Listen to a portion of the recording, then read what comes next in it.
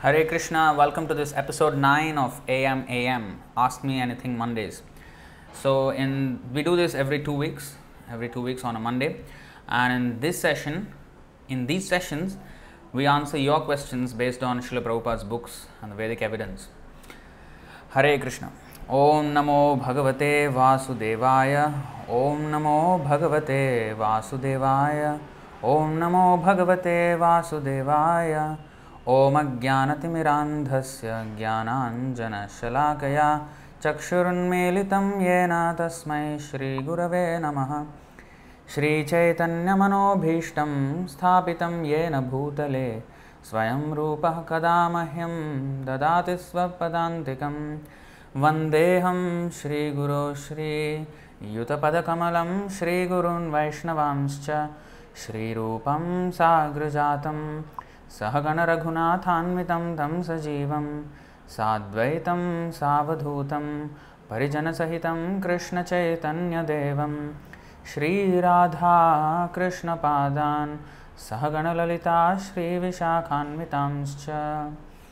He Krishna Karuna Sindho Dinabandho Jagatpate Gopesha Gopika Kanta Radha Kanta Namostute Tapta Kanchana Gaurangi Radhe Vrindavaneshwari Vrishabhanu Sute Devi Pranamami Haripriye Vancha Kalpatarubhyascha Kripa Sindhubhya Evacha Patitanam Pavanebhyo Vaishnavebhyo Namo Namaha. Namo Om Vishnupadaya Krishna Presthaya Bhutale Srimate Bhaktivedanta Swaminiti Namine Namaste Saraswati Deve Gauravani Pracharine Nirvishesha Shunyavadi Paschatya Deshatarine Jai Shri Krishna Chaitanya Prabhu Nityananda Shri Advaita Gadadhara Shri Vasadi Gaura Bhakta Vrinda Hare Krishna Krishna Krishna Hare Hare Hare Rama Rama Rama Hare Hare. So welcome to this episode 9 of AM Ask Me Anything Mondays, and in these sessions we try to answer your questions based on Srila Prabhupada's books. Alright, so let's get into the questions.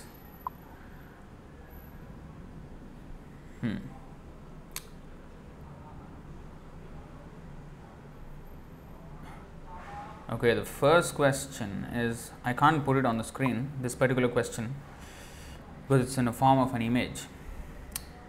If it's a text, then I could have put it. So anyway, I will read out the question first. If a person who is studying in a college is eager to join in the Krishna Consciousness Society, can he leave the college in the middle and join, or he must complete his studies and join? And I like to mention, since that person wants to join in the middle of his academics, he can feel that it may bring the bad name to the society or some negativity may be. Kindly clarify, Prabhuji. This was, I think, by who? Somebody called Krishna Chaitanya who actually sent us an email about a few days ago. So, should a person join the movement leaving his college, or should he wait and complete his graduation and then join? It's an interesting question, controversial. So let's talk about the scriptural point of view, and then let's talk about the practical point of view. I mean, it's not that scriptures are not practical, they are very practical, but we are dealing with a system of civilization that is aligned in a demoniac way. So according to the Shastras, the rules may be one, but in the modern legal context, in the modern societal context, sometimes, the modern civilization has no regard for the scriptures. So first thing first, what do the scriptures say? Actually, the scriptures say that the university or the school that is currently existing in the education system, it's not at all authorized.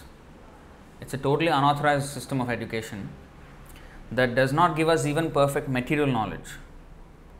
And to add to that, there is absolutely no spiritual knowledge. And even the material knowledge that they are learning is not perfect. So this education system is entirely flawed. From the spiritual point of view, it's entirely flawed. The actual education system is the Gurukul system, the Vedic Gurukul system. But the Vedic system was abused by the so-called Brahmanas, which resulted in its abolishment from the entire society. So replacing that was this British system of education that was introduced in India, and pretty much that has been the norm now all over the world. And the whole education system is based on just material, learning some material things, and that too in an imperfect way, according to what the scientists say and according to our experimentation in that. So first of all, that whole system is flawed because there is no God consciousness. Whereas the Vedic Gurukul system is so perfect that the child from the very tender age of 5 years old, he is sent to the Gurukul and he learns about Krishna, the Supreme Personality of Godhead, and he also learns about all the things in the world, but in relation with God, not separately or independent or in isolation from God. He learns it in connection with God. So it's not that our Vedic system does not have, brilliant science and all that. In fact, Vedic science is far more brilliant than the modern science. The yogis, they could do far, far superior things than what the modern scientists can achieve. But it's not about just whether we can do it, but also there were systems in place who should do it. For example, now, broadcast over television or over the internet, like now what we are doing as a live stream, like this, big events are broadcasted, like sports matches and big events.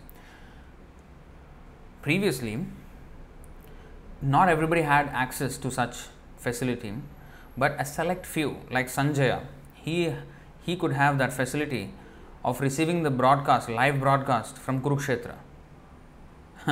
The war was going on, and by Vyasadev's mercy, he could see the live broadcast from Kurukshetra and he could narrate it to Dhritarashtra. Live commentary he was giving. So this is unheard of in our present context. But they do have the broadcast with the radio waves and all this, television signals and internet and all this. So now everybody can do it. But it may seem like a better thing, oh, that time only one person could do it, now millions can do it. No, but the thing is the subject matter, because the millions of people, they are usually not spiritually inclined, so they will use that same power for watching something which is not spiritual. Whereas Sanjaya saw Krishna and whole Kurukshetra war and Bhagavad Gita, so the purpose was totally different. So qualified people were given such power. Now every unqualified rascal is given such power and he misuses. So therefore there is reason why even only few people could do it with extraordinary powers. That is actually good. So anyway, that's a digression. Now the question is, should the person leave the university and join, or he must wait? Now first of all, as I said, the whole system is flawed anyway, whether you leave it halfway or go the entire way. But given the present circumstances, maybe in the middle of the university, then one is introduced to the Krishna consciousness movement, and if you want to join, by right, you should actually leave everything else and join, right? Because this is actual university. This is where you will really get, your life will really become successful, and you can help others also. Because once you join up, then you can make your life successful, and then you can preach and then make others' life successful. Big doctors, big people, big engineers, big scientists, their lives are depressed. So they require spiritual knowledge. Everybody requires spiritual knowledge. Nothing else will save. So actually this is the prime importance of prime importance. We don't even know whether we will last until the graduation. What if I die before graduation? So if I wait for graduation and then join, what may happen? And even if I did stay alive, time is wasted in fruitless endeavor in learning for this graduation. But having said that, the modern laws have been created in such a way that if a student, in fact, when Prabhupada's time, many devotees left universities and joined the movement, and the parents could do nothing. I mean, they tried. Sometimes they tried to file a class action lawsuit against ISKCON in the 1970s. They lost the case, but ISKCON won the case. The parents, they lost the case. But the thing is this: now the laws are much tighter, and if a person gives up university, sometimes in some countries, the parents may take up a case against the movement, and depending on the country, the judgment will be different. So sometimes, if the parents are agreeable, that's fine. Like for example, Sundar Gopal Prabhu's son, he did not even finish his secondary school, Mahaprabhu. So he did not finish his secondary school as well. But his father said, all right, finish, give up.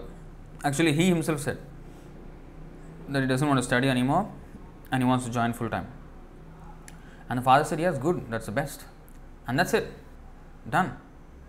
So that is one way, when the father is so cooperative, when the parents are cooperative. But then when the parents are not, then probably you have to go through you have to bite your tongue and then go through the whole university process, and after that you can decide. Again, it's not going to be smooth. Nothing is going to be smooth. The test will be there, the test of attachment. So when we are breaking that bonds of attachment, because when we are choosing not to listen to the parents in order to join the movement, sometimes it takes us to do that. Not every time. Yes, it is said we have to obey our parents and all that, but the parents have to obey the Supreme Personality of Godhead. Then obeying the parents will make sense. What if the parents don't obey the Supreme Personality of God? We have classic example of Prahlad, Bhakta Prahlad. His father was not in obedience of the Supreme Personality of Godhead. And what did Prahlad do? He just was defiant. He did not adhere to his father's instructions of giving up the worship of Vishnu and chanting his mantra instead. He did not listen to that. He did not vehemently protest, but he just did not listen to him. Just for that, he was attempted to be killed by his own father. So such are the ways of demoniac people, and such demoniac people may sometimes come in the form of family members, sometimes in the form of friends, sometimes in the form of relatives or whatever. So we are not here saying that, oh, come on, everybody fight with your family. No, not at all. If the whole family, if everybody becomes devotees and they understand the importance and they give their children to Krishna consciousness movement, that is ideal. In fact, I am telling you, even many devotees will not agree to their children being given to the movement full time. They don't. They are still attached. Like the classic example is Raghunath Das Goswami. Among the 6 Goswamis, the direct disciples of Chaitanya Mahaprabhu, Raghunath Das Goswami's father was a Vaishnav. He was always serving the Vaishnavas, always having, feeding the Vaishnavas. Very, very wealthy man. But when his own son became Vaishnava, he employed so many bodyguards, dozens of bodyguards to, not to save him his wealth, not to save his son from thieves, no, but to make sure that his son doesn't go away. They are not there to catch thieves, they are there to catch his own son from running away from the movement, because he just did not care. Raghunath Das Goswami did not even care for his father's wealth, or they got him married to a very, very beautiful girl, very extremely beautiful girl. He was not interested.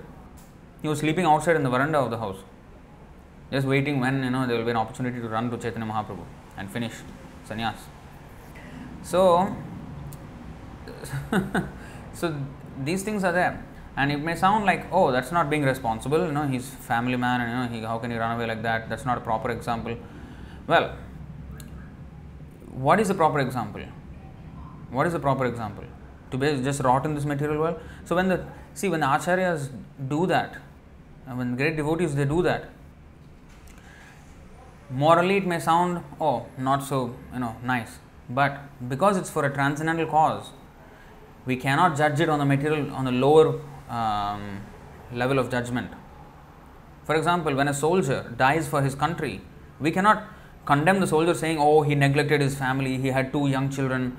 Does anybody ever say that?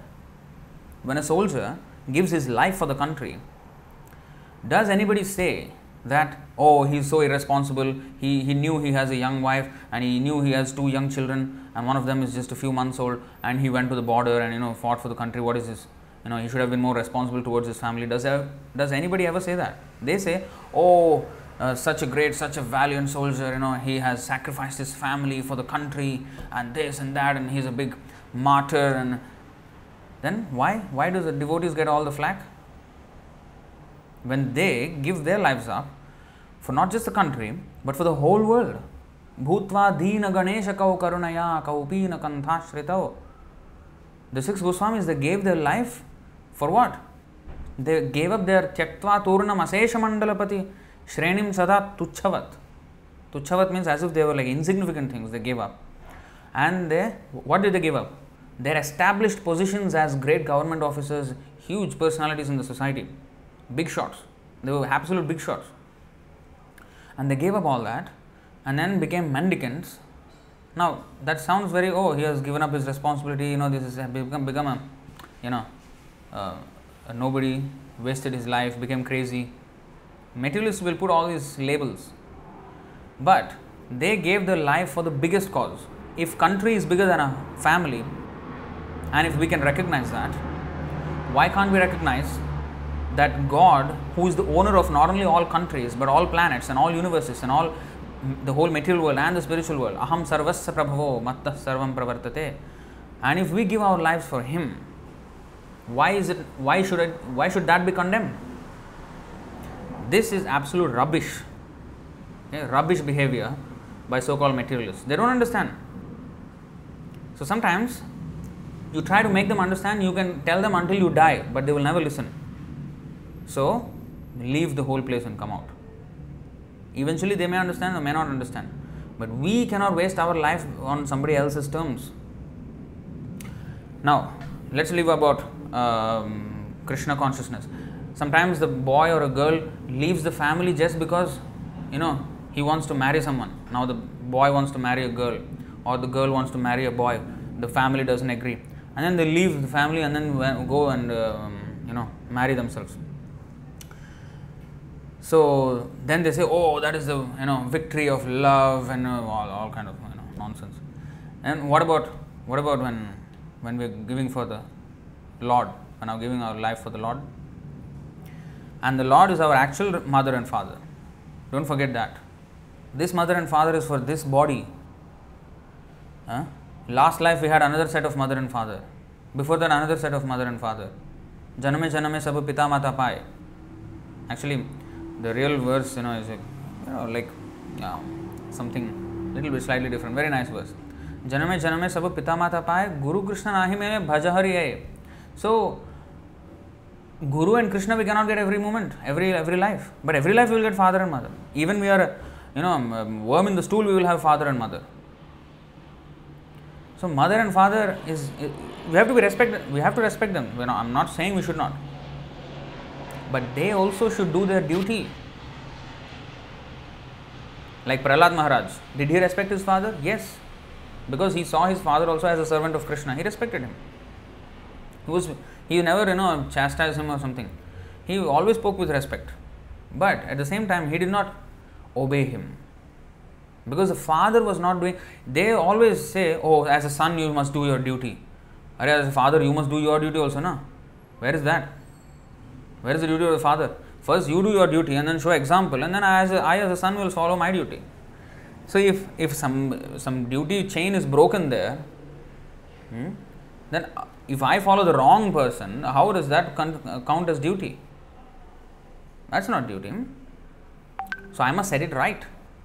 So especially when one has the knowledge from the Guru, he knows what is right and what is wrong. And based on that, we have to act. So coming back to the question, should we leave the university or wait until the graduation? Well, you see, you weigh your pros and cons. Sometimes you finish your university and then join up, it's lesser of a legal problem.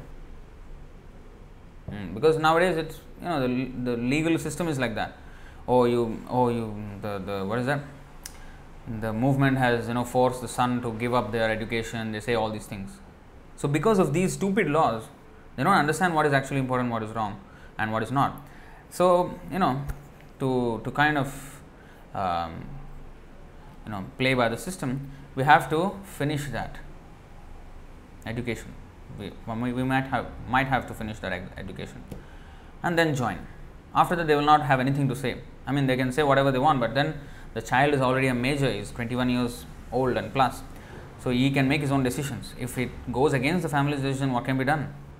What can be done? Before that, they may say, oh, he's a minor, they are influencing him, they are brainwashing him. They may say whatever they want. But after a major, he can do whatever he wants. I mean, what about the education being brainwashing the child from the young age, telling him nothing about God? What is that? That is not brainwashing?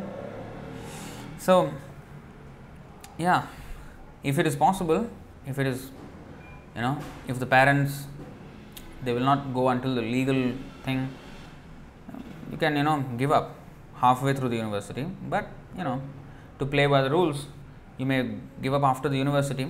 After university, instead of working, you join the movement. That is also fine. I think the way the society is changing, I think the more prudent advice would be wait until the university is finished and then join. Because mostly everywhere, in all countries, that is becoming the norm now. So otherwise it will become a legal issue. So, well, that is the case. Alright, that was a long kind of answer. But we have to understand the perspective. We have to understand what is correct and what is wrong first, before we even, know what to do. We have to understand what is correct, what is wrong, and we also have to understand the current system in place and then act accordingly. Otherwise, sometimes it will disrupt, the situation. Next question. This is by Bhakta Subramanian. Okay, let me put the question on the screen.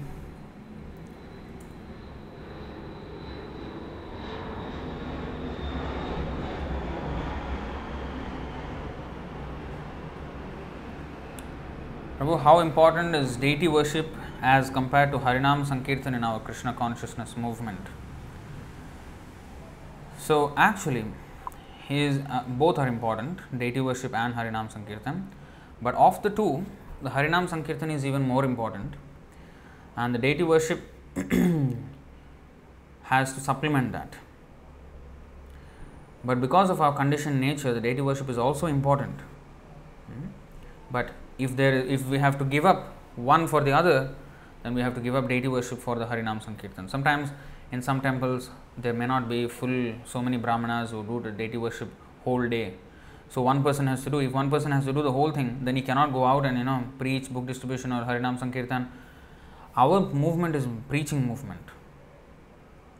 So the Harinam Sankirtan is more important than deity worship, but we should work our way to the point where both are possible together. It's not that, Harinam Sankirtan is more important, deity worship is not so important. Okay, just give up the whole thing. Just do Harinam Sankirtan, because that is more important.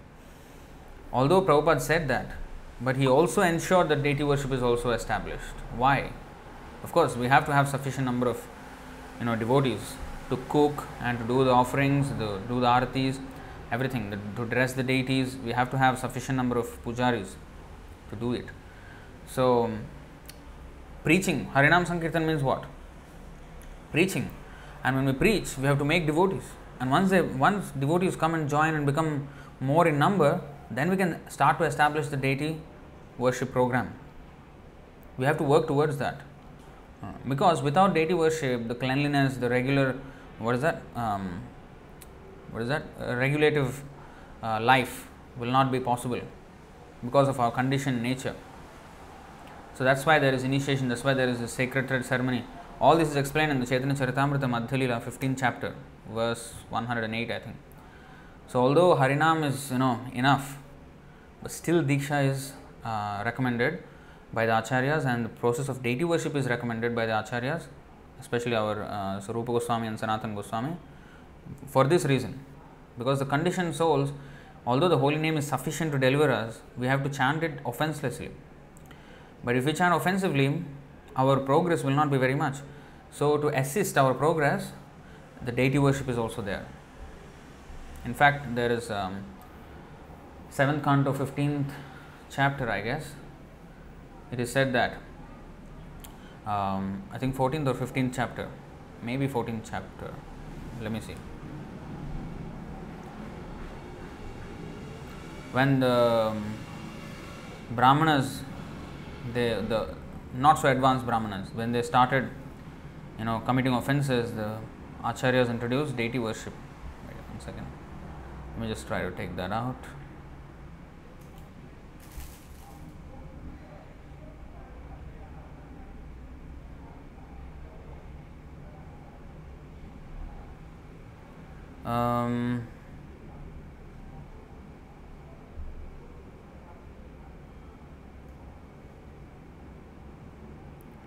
Somewhere in this chapter, I think before this.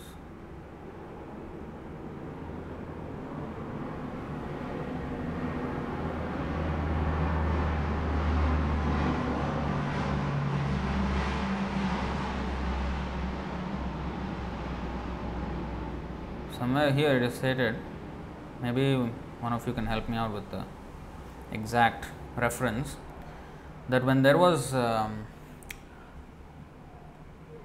friction in the dealing amongst Brahmanas, when they were committing offenses in the beginning of end of Treta Yuga or something like that, then the Acharya, the great sages, they established the deity worship. Let me just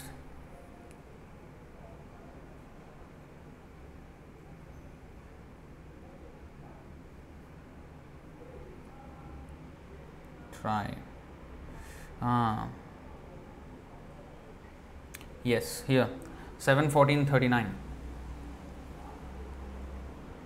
दृष्ट्वा तेषां मिथो निर्णाम अवज्ञानात्मतां नृपा त्रेतादिषु हरेरर्चा क्रियायै कविभिः कृता. My dear king, when the great sages and saintly persons saw mutually disrespectful dealings at the beginning of Treta Yuga, deity worship in the temple was introduced with all paraphernalia. So, the only way that they can be saved is by this deity worship, if they do it prolongedly. Of course, if they keep on doing deity worship and then still keep on blaspheming the Brahmanas and Vaishnavas, they will never progress. That's what is stated in the next one. Tatorchayam harim kechit samshraddhaya sapariyaya upasata upastapi narthada purushadvisham. Sometimes a neophyte devotee offers all the paraphernalia for worshipping the Lord, and he factually worships the Lord as the deity. But because he is envious of the authorized devotees of Lord Vishnu, the Lord is never satisfied with his devotional service. So to diffuse the situation between the Brahmanas and Vaishnavas, who are not very high grade, of course, who are having disrespectful dealings among themselves, they introduced the Acharyas, they introduced the deity worship.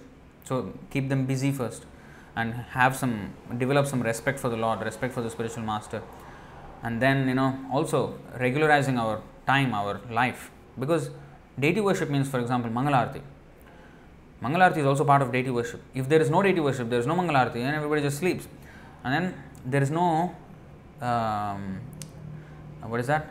Punctuality. There is no our life doesn't become regularized.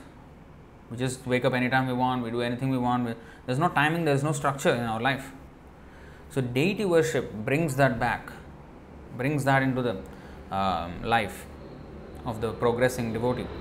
So that's why it is very important. So even though Harinam Sankirtan is more important, at least the basic minimum aspect of deity worship should be maintained, like Mangalarati should be followed, and then the morning program should be followed. But after that, if there is not sufficient men, yes, the more importance should be given to Harinam Sankirtan rather than the temple worship. But then as the devotees become more and more, then again the deity worship has to be opulently established. Opulently, the word is. That's why Prabhupada,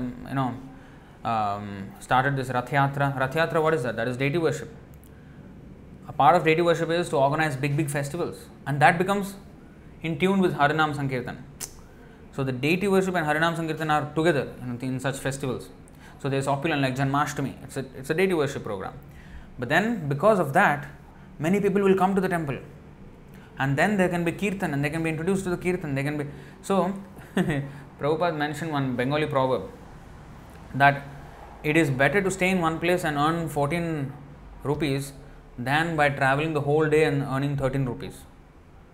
So that is more, So that means we have to create festivals. So festivals are places where people will come to us. Harinam Sankirtan means we will go out to the people. They are not interested to come to the temple. They are going about doing their own things, and we go and intercept their passageway, and then we chant Hare Krishna and let the Harinam go into their ear. Maybe promote a book, sell a book to them. This is the thing, Harinam Sankirtan.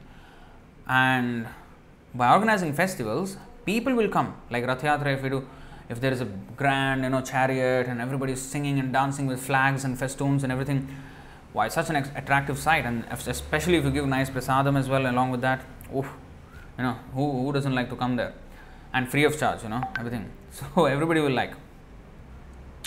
So, they can always, and they're always welcome, and they will come, they'll be attracted. So that is Harinam Sankirtan through deity worship. So for that you have to have deities, you have to have all these things, right? So the point is, yes, start off with Harinam Sankirtan and do a minimum deity worship program, and then eventually as it increases, the number of devotees increase, establish the deity worship with full opulence. Not immediately, progressively come to the point of full opulence, in deity worship, and do it as opulently as possible, so that more and more people become attracted to that. When they come and see the deity, wow, they appreciate the beauty of the Lord, and for that they will keep coming back, and that's good for them. And when they come back, they will listen. Then the devotees will say, "Oh, nice, you are coming, every day. Come take prasadam." And while taking prasadam, they will talk to them, some messages from Bhagavad Gita, and then invite them to the programs, and in that way introduce them to the chanting, and everything starts. So when they come to the deity, and then eventually all the other things get opened up for that person. So that way, we should never think that there are two separate silos, deity worship and Harinam Sankirtan. It's all together, it's all for preaching. We cannot do deity worship like in those days where it's very, very opulent. It was done like, those big temples in India, especially South India, you will see huge temples. Sri Rangam, all these temples, huge. You require thousands of people to maintain deity worship there every day. So we may not be able to do all that, but to the extent possible we have to do. Next question by Bhakta Subramaniam again.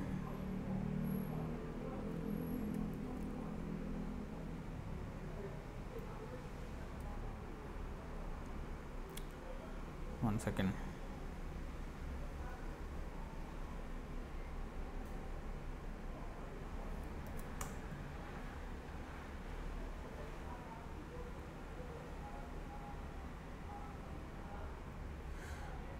Next question by Bhakta Subramanian. How can we understand if we have achieved the stage of Namabhas from Namaparad stage? Whoa, I am not qualified to speak on the subject because I am completely Namaparadi. So, how will we know? So, just like when you eat, you will know whether your hunger is gone, whether you are satisfied, or whether you are too full, everything you will know. So similarly, Namabhas means there is no distraction from the holy name. Our mind does not become distracted. So now our mind is distracted, like in all directions. So that is Namaparad stage. So when we are Namabhas without any offenses, then one can do Kirtaniya Sada Harihi. That is possible by Trinadapi Sunichena, Tarorapi Sahishnuna, Amanina, Manadena, then Kirtaniya Sada Harihi. These four things must be done. Humbler than the blade of grass, more tolerant than the tree, giving all respect to others, expecting no respect from them. We may sometimes give respect, but we expect respect back again. That means we are still far away. In fact, that is very hard to give up. There is a subtle desire of always wanting to get respect. So that has to be combated, and that will come if we sincerely chant the holy name, and then if we pray to the Lord, please save me from all these pitfalls. When we are chanting Hare Krishna, that's why it is good for Vaishnavas to read Prabhupada's books and study the songs of Acharyas like Bhaktivinoda Thakur, Narottam Das Thakur. Try to understand their mood. Of course, we cannot understand the level of their mood, like all the internal, ecstatic, emotions, but we can understand how they are expressing themselves as the most fallen. Sometimes we think we are like super big time devotees, It's like, see how many people I have made. You see how much what I did and this and that and everything. We get too caught up in every small thing, and we think see what a great thing I'm doing. So easy for us to, and especially when devotees praise us. Devotees will always praise. They will always see the good side in everybody, right? And of course, sometimes the senior devotees will also chastise. That's also for our own good. But devotees usually, by way of their disposition, they will always see the good things in other people, and they will praise. But then the praise can quickly get into our head also, and we start to believe, yes, actually, you see, without me the temple cannot run. Actually, I am the most important person in this temple. Finish. That's when we will be made into the worm in the stool, the most important worm in the stool. So we have to be very careful.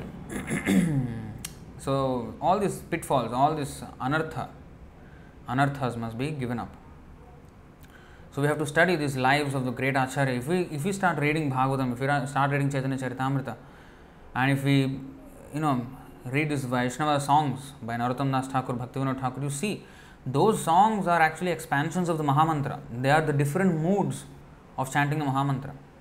How humbly they are putting themselves, Bhaktivinoda Thakur, Narottam Das Thakur. Those moods must be imbibed. At least we cannot completely live those moods at this offensive stage, but at least we can understand what is the standard of chanting.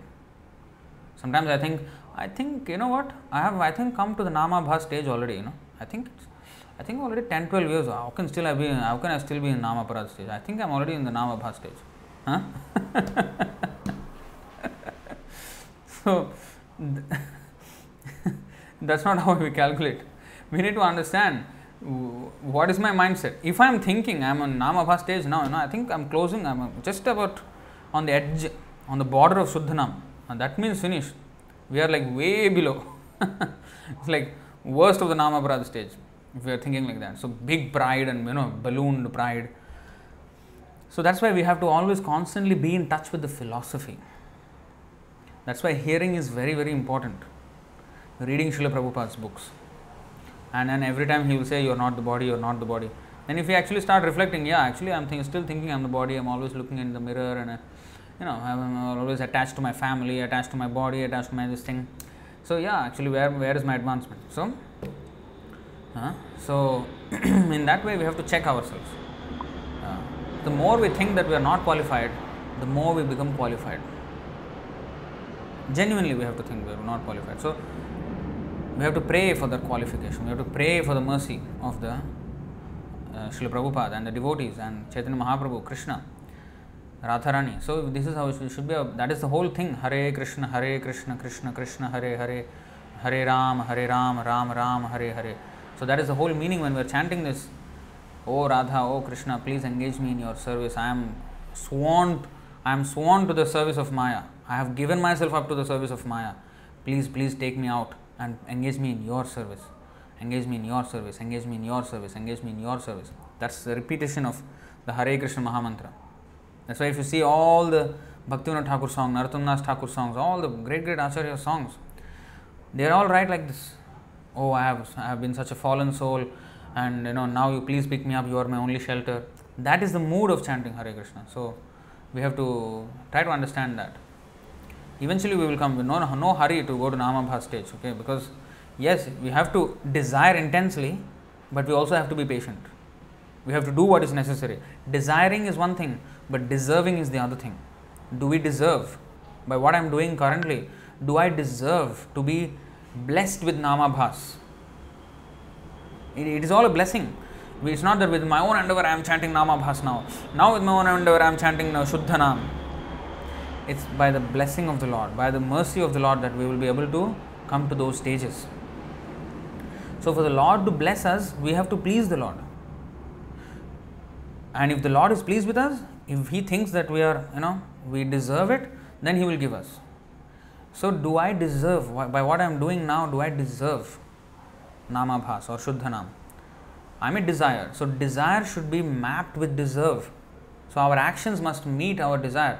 If I really, yes Prabhu, I really want to become a big businessman, then okay, then where is your action? Are you acting? Are you doing your market research? Are you, investing, or are you, building a product, or buying a product, or whatever you are doing? Are you making any efforts?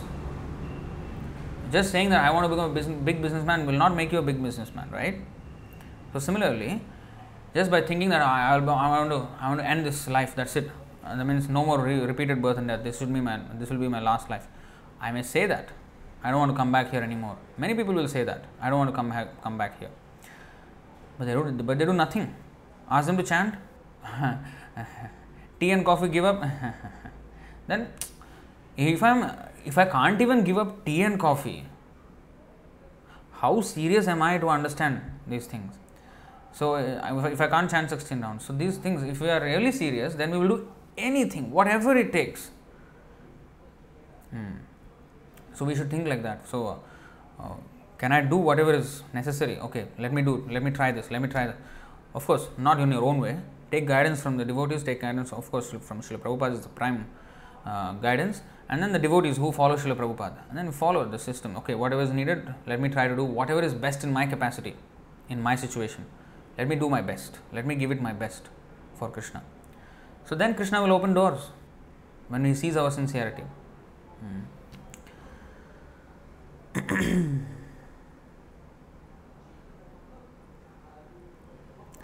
Next question. Actually, these two questions I'll just put it together. Well, I will not put it on the screen. 1 second.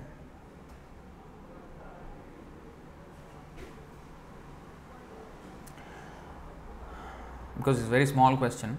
So two questions are there by the same person. Actually, this question was asked as a YouTube comment in my last AM session that we uploaded. We did it on live on Facebook, but then we uploaded it on YouTube, and they asked the question there in the comment section of the YouTube video.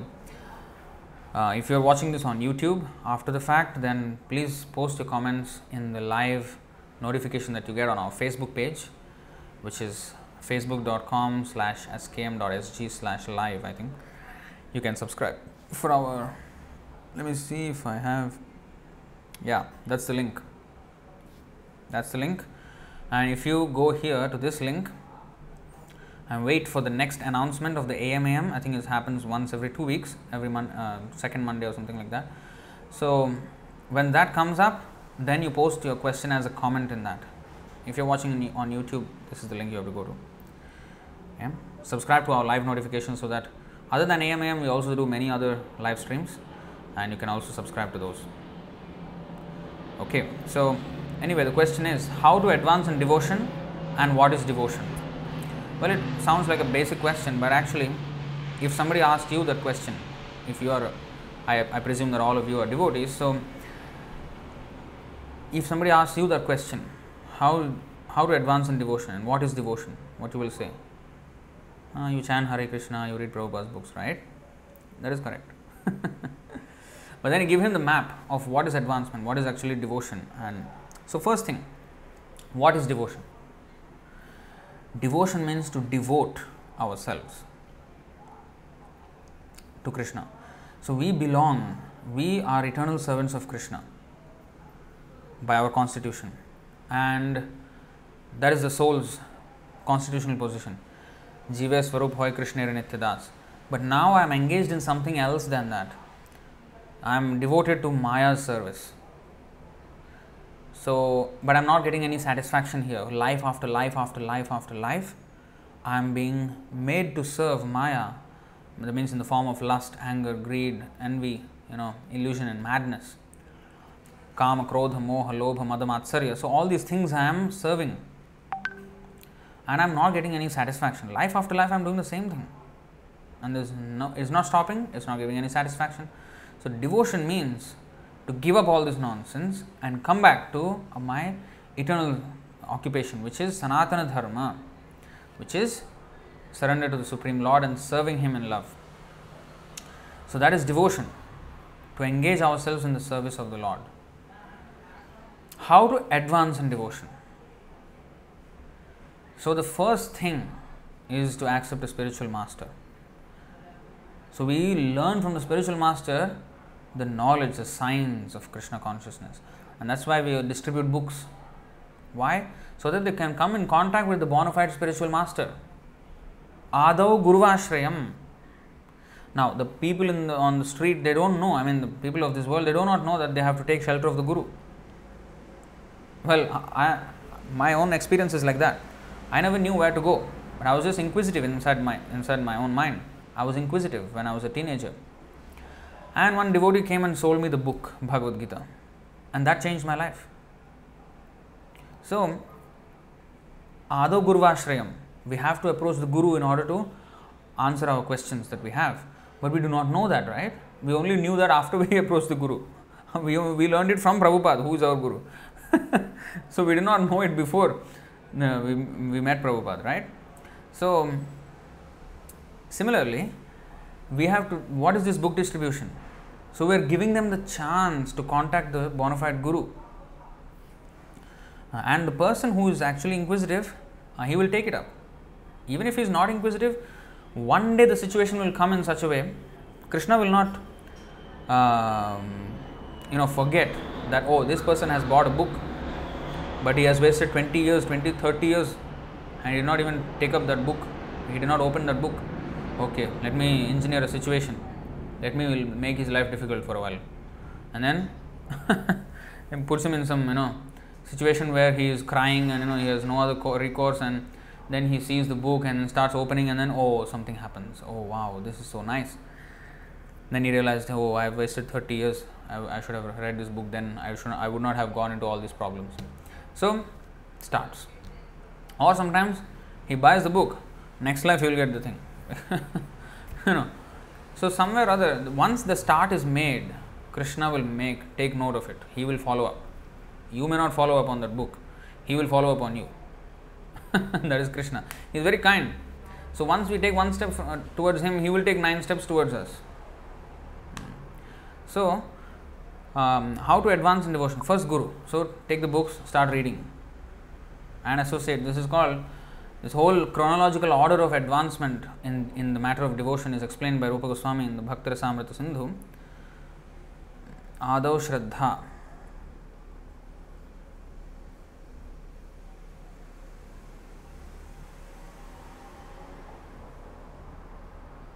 You see this?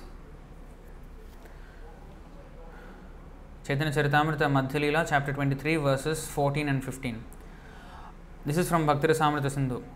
Adau Shraddha tata sadhu sangotha bhajana kriya tatho nartha nivritti syad tato nishtha ruchis tatah atha saktis tato bhavas tatah prema bhyudanchati sadhakana mayam premnah pradurbhave bhavet kramaha.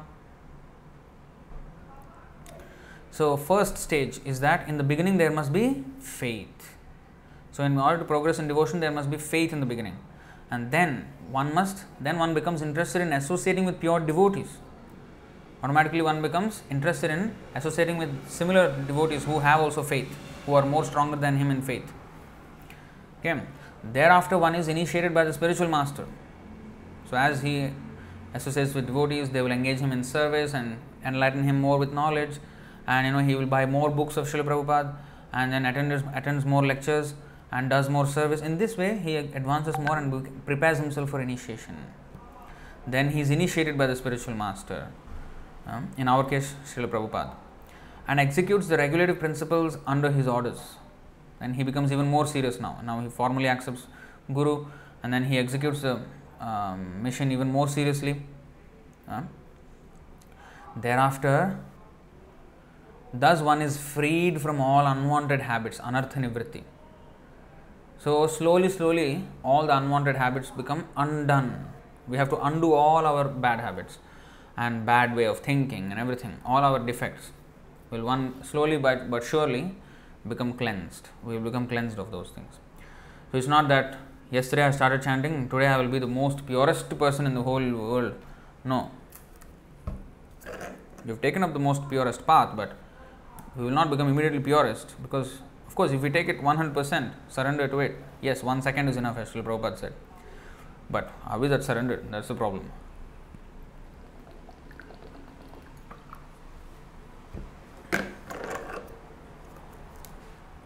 So, we will do mistakes. We will sometimes commit offenses. Many times, not sometimes, many times. The whole thing is offenses only. I think there was one question that Srila Prabhupada was asked by one of his disciples. He asked Prabhupada, Prabhupada, we are chanting Hare Krishna, we are trying to engage our lives in Krishna consciousness, but why we are sometimes in Maya? And then Prabhupada said, you are all the time in Maya, sometimes you are Krishna conscious. The devotee asked, why when we are Krishna conscious, sometimes we are in Maya? No, you are all the time in Maya, sometimes you are Krishna conscious. That is our situation now. So, we have to come out of this anartha nivritti. Sometimes we think that already I am in Krishna consciousness, no? No. Krishna consciousness means, we think we are Krishna conscious only when we do not know the depth of Krishna consciousness. When we really know the depth of Krishna consciousness, then we know that we are barely even scratching the surface. So, that's how we have to understand. So, we will commit offenses, we will commit mistakes, and then we have to say sorry, we have to bow down to the devotee. We will do so many Vaishnava aparad, so many Dham aparad, so much Nam aparad, so much Seva aparad, so many we are doing. Now, some people say, oh, so many aparads are there, better I don't do anything. Better I don't go to Krishna consciousness. I want to become pure myself, and then I want to come into Krishna consciousness, because I don't want to do all these aparad to the Lord or to the devotees. Well, you cannot do it outside by not doing it. The only way you can progress is by doing it, falling, like how the child, when he tries to walk, he will fall. Many times he will fall this way, fall that way. Not that he will, let me give up this whole walking business, and then I'll sit down whole life like this only, like a disabled person. Is that? If he wants to go throw a lifelong tantrum, that's another thing. But who will do that, right? I will not walk. That's it. I'm going to sit like a disabled person whole life, on the wheelchair. So nobody does that. So even though we may fall, we will still try to stand up, still try to walk. Same way, in the beginning we may fall many times, but we have to still persevere. That's why it is said, Utsahan Nischayat Dhairyat. We have to be enthusiastic, we have to be determined, and we have to be patient. Mostly we lack is patience. We will have, yes, I am enthusiastic, but for a while. I am determined, but for a while. That's why patience comes in. Patience means to endure that enthusiasm. To endure, not endure the enthusiasm, to, sustain, to sustain the enthusiasm, to sustain the determination. That's where patience comes in. Patience means that. That's the foundation. So because we can be inspired for a while. Prabhu, nice Prabhu. Yes, you have said a nice point. I'm inspired. How long will that inspiration stay? Because Maya is quick to extinguish that inspiration. The fire of Krishna consciousness we are trying to ignite, and Maya has oceans of water to extinguish it. Whenever we have some fire, okay, bring the Samvartaka cloud, destroy all the fire. So this is how Maya does. You know what is a Samvartaka cloud? Samvartaka cloud means the cloud which comes at the time of dissolution of the entire universe. That cloud is so big, so heavy with water, that the water that comes out from the cloud is so huge, like each drop is like an elephant. And then everything is destroyed. The whole universe is destroyed in that rain. That is called a Samvartaka cloud. So when we have some little bit fire of Krishna consciousness, coming up, I'm from association of devotees, yes, I'm getting a little bit fired up, the Maya will come with the Samvartaka cloud. Extinguish it. That's Maya's business. But we have to we have to protect that fire. So to sustain that enthusiasm, to sustain that determination, we have to have patience. How we will become patient? How to become patient, Prabhu? Next question. Well, injure yourself and go to the hospital, then you will become a patient. No, that's another patient. But real patience means patience means we have to associate with the devotees who are patient. See, we develop the qualities, as it is said, and even in English it is said, you are the average of the 5 people around you. Right? So, our association is what defines us. So, if I associate myself with those who are patient, those who are determined, those who are enthusiastic, those who are following the footsteps of the Acharya, tat karma pravartanat, sangatyagat, and if I give up the association of those who are not doing all these things, then I can strengthen my patience also.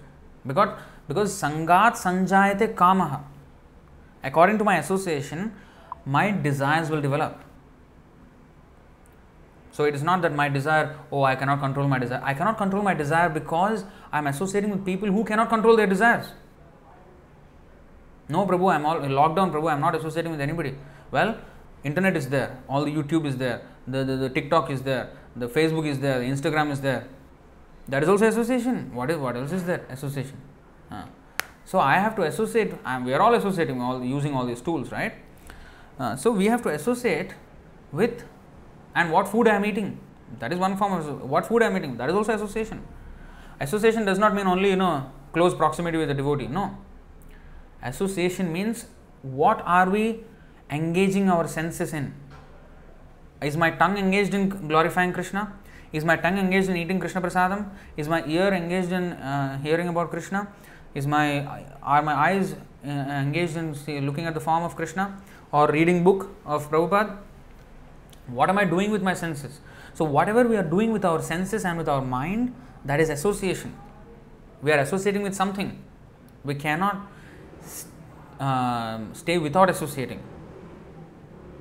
Right? So what are we associating with? Whom are we associating with? So if why don't I get the desire? Why don't I get the enthusiasm? Because I am associating with people who don't have the desire, who don't have the enthusiasm, who don't have the patience, who don't have the determination to become Krishna conscious. So, but the same thing, if I channel my association to the people who have all these things, then I will perfect I will also get those qualities. Why there are business conferences? Now even YouTube, there are conferences for YouTubers, vloggers. There are conferences for, because a YouTuber usually is in his house, he's all by himself. So sometimes they are demotivated. So they have some conferences, where all the YouTubers meet, and some successful YouTubers will give some advice to the junior YouTubers. Even in YouTube, every field it is there. Whether it's tennis, whether it's badminton, whether it's goodminton, or whether it's cricket, or whether it's crickets. So whatever it is, soccer, whatever it is, business. So there is a society, there is a club, there is an association for all these things, not an association or a club, thousands of these clubs, thousands of these associations. Why? Because they want to be inspired, they want to become determined. So they will look up to some legend in that field. Oh, basketball means maybe Michael Jordan or Kobe Bryant. Maybe in movies, or maybe I don't know, Shah Rukh Khan or something like this. So they look up to these. In every field, there is in cricket, or there is Sachin Tendulkar. There is people who look up to these people because that is inspiration. That is, so when they see their determination, we also become. In fact, Bhaktivinoda Thakur said that how to become determined in Krishna consciousness, how to become determined in chanting the holy name, by associating with the people who are determined in chanting the holy name. Then by seeing that example of that Vaishnava, we will also become inspired. Wow, this is the real deal, and we also will do. So we push ourselves. Actually, there is a psychological study. You know what people do? They don't shoot for the maximum that they can do. They don't shoot for the maximum that they can achieve. Nobody does that. What they actually do is that they will fight like hell to not fall from the standards, a certain baseline standards that they have set for themselves. You understand what I'm saying? That means, for example, not every devotee may try to become, the best book distributor, or read Prabhupada's books in a maximum, or do the maximum tapasya. But they will try their best to not fall below the minimum standards of tapasya. So, if that bar, if we keep it high, then we will stay in that high platform. How can we keep the bar high? How can we keep the minimum? I didn't understand that. How can you expect this to understand anyway? So, how can we keep the bar high? How can we keep the minimum, the threshold of our standards very high, so that we don't fall below that standard? Well, be in the association of devotees where the threshold of standards is very high. If you associate with devotees who are like slack, sometimes wake up, sometimes don't wake up, sometimes eat prasadam, sometimes eat something outside. If you associate with these people, then the standard, the standard or the substandard, as we say, if we keep it at that level, you see, then we will also fall back to that stage. We will not fall below that stage. We will try not to follow below the standards, but we will not try for excellence. So first of all, at least, maybe some people, yes, will be more driven, they will try for excellence, they will be, but at least be in the association of devotees where the standards, the minimum standards of practice are very high. Of course, according to Srila Prabhupada's standards, and they are doing that for considerable amount of time. Sometimes some devotees say, I'm chanting 108 rounds now, 150 rounds, but then 3 weeks, 4 weeks later, nowhere to be found. So not that kind of, who are sustaining that enthusiasm. So that's how we have to do. We have to associate with devotees who are of that standard, then we will advance. So the whole thing comes to the association of devotees and taking guidance from the spiritual master, Srila Prabhupada. Read Prabhupada's books and then associate with devotees. All perfection will come. The devotees will ask you to chant, the devotees will engage you in service, everything. You associate with proper devotees again, who are following Srila Prabhupada, all his orders to the letter, especially in our current context, the Ritvik system of initiations, and even among the Ritviks, not everybody is a saint. Everybody say the Ritvik, the Prabhupada, just to run away from some authority of ISKCON. But they are not interested to follow again. They have to follow. Just saying I am a Prabhupada Anuga, I am not a Prabhupada Anuga. I have to be a Prabhupada Anuga. So that means I have to follow the instructions of Srila Prabhupada every day. Not just saying that the initiation should be Prabhupada initiations. That's not enough. I have to, every day, what is my life? I have to follow that. Alright, so this is the how to advance in devotion. Next, Guhan Kannan. This is again from the YouTube comment. try to put it on the screen.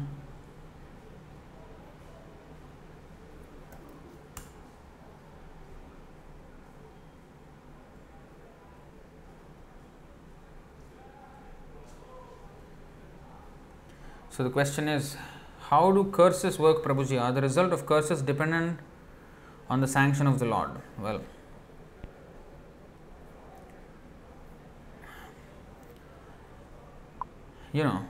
people, when they curse, they used to curse. I mean, those brahmanas and big sages, when they used to curse, they used to have the power by their tapasya, by their spiritual practice.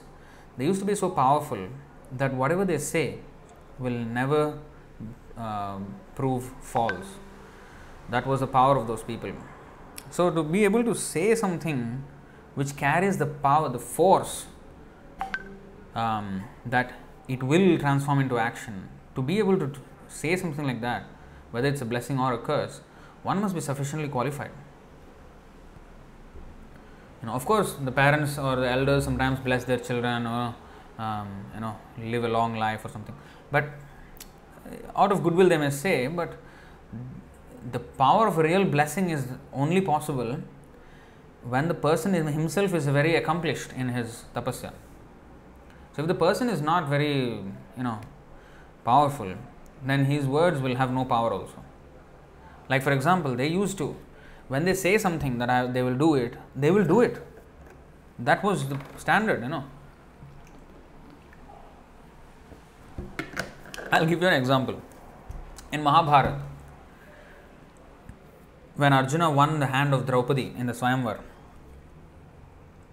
and he brought home, all the 5 Pandavas came back very happy, and Arjuna won the hand of Draupadi, and they came to the house, and Kunti Devi was doing her prayers, and she was facing her back towards them. They entered the room and they said, "Look what we have brought," because they were in Vanavas at that time. So look what we have brought, because in the Vanavas every day they used to bring some food, some alms from somewhere. So all the food will be distributed among the 5 Pandavas and the mother. So half of the food will first be given to Bhima, and the rest half the others will take it, share among themselves. So that was the this thing. So when they said, "Look what we have brought today," then she said, "Share among yourselves, today I am fasting." Then the Pandavas were like amused.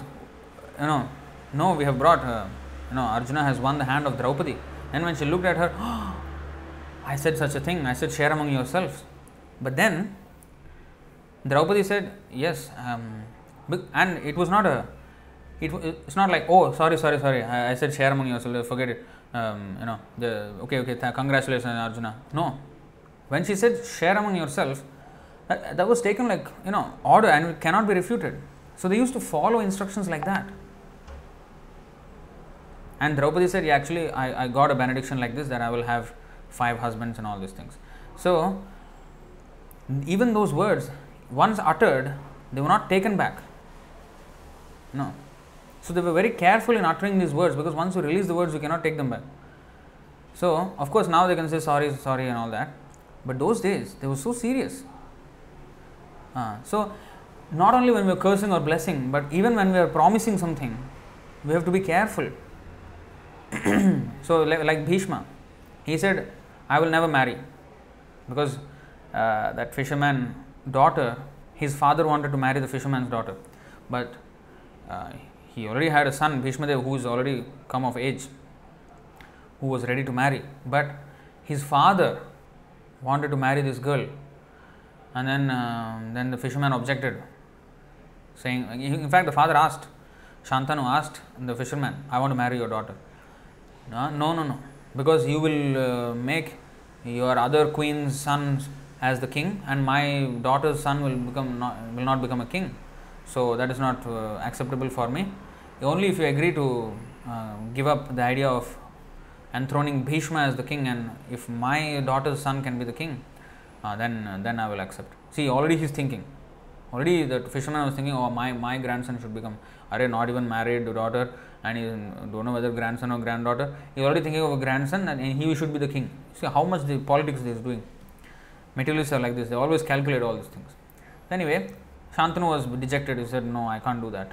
Bhishma must be the king, next king. So, sorry, I can't. So, he came back sad because he could not have that girl. But then Bhishma came to know of that, and silently he went to the fisherman. And there he said to the fisherman, oh, give your daughter, my father wants to marry. No. You will become king, and then what will happen to my son-in-law? What will happen to my grandson? Your son will become king. No, okay. First of all, he said, no, I will not sit on the throne. Your grandson can become the king. Okay, fine. Then you may marry, and then your son will fight with my grandson or my great grandson. See how he is calculating. All right, Bhishma Deva said, okay, I will never marry. Enough? Happy? And said, oh, okay, very good. How did he accept? Because the fisherman also had faith that this person, he said he will never marry, he will keep his word.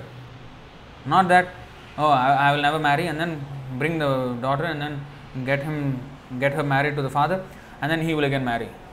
Who will care what I said to the fisherman? No, they used to value their word so much. So when they can keep their word when they are promising, then their word will have some effect when they are cursing or blessing. Yeah, but if they are not even serious about that, what is the use of their cursing or blessing? What is the use of their promise on one hand? So in other hand, what is the use of the curse and blessing? So whatever comes out of their mouth has no potency, and they don't have the determination to keep up to that words. Then what is the point? So people used to be that powerful. They used to, and not just the word, even their life, they used to be so strict. And a good example is Bhaktisiddhanta Saraswati Thakur. When he was a 3-year-old boy, he was eating a mango. He was eating a mango. And Bhaktivinoda Thakur, his father, chastised him. Hey, you are eating mango? No, this is not correct. We should offer it to Krishna first. Before offering, you are eating this. This is offense. You should not do it. Of course, 3-year-old boy, it's not an offense. Because he doesn't know, But then the 3-year-old boy, he remembered this. In his entire life, he never ate mango again.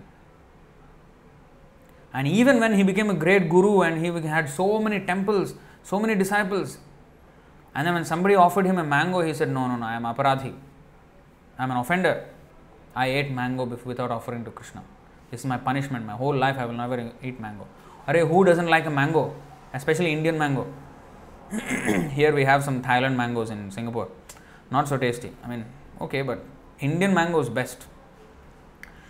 So that mango, who doesn't like? It's a king of fruits. So tasty.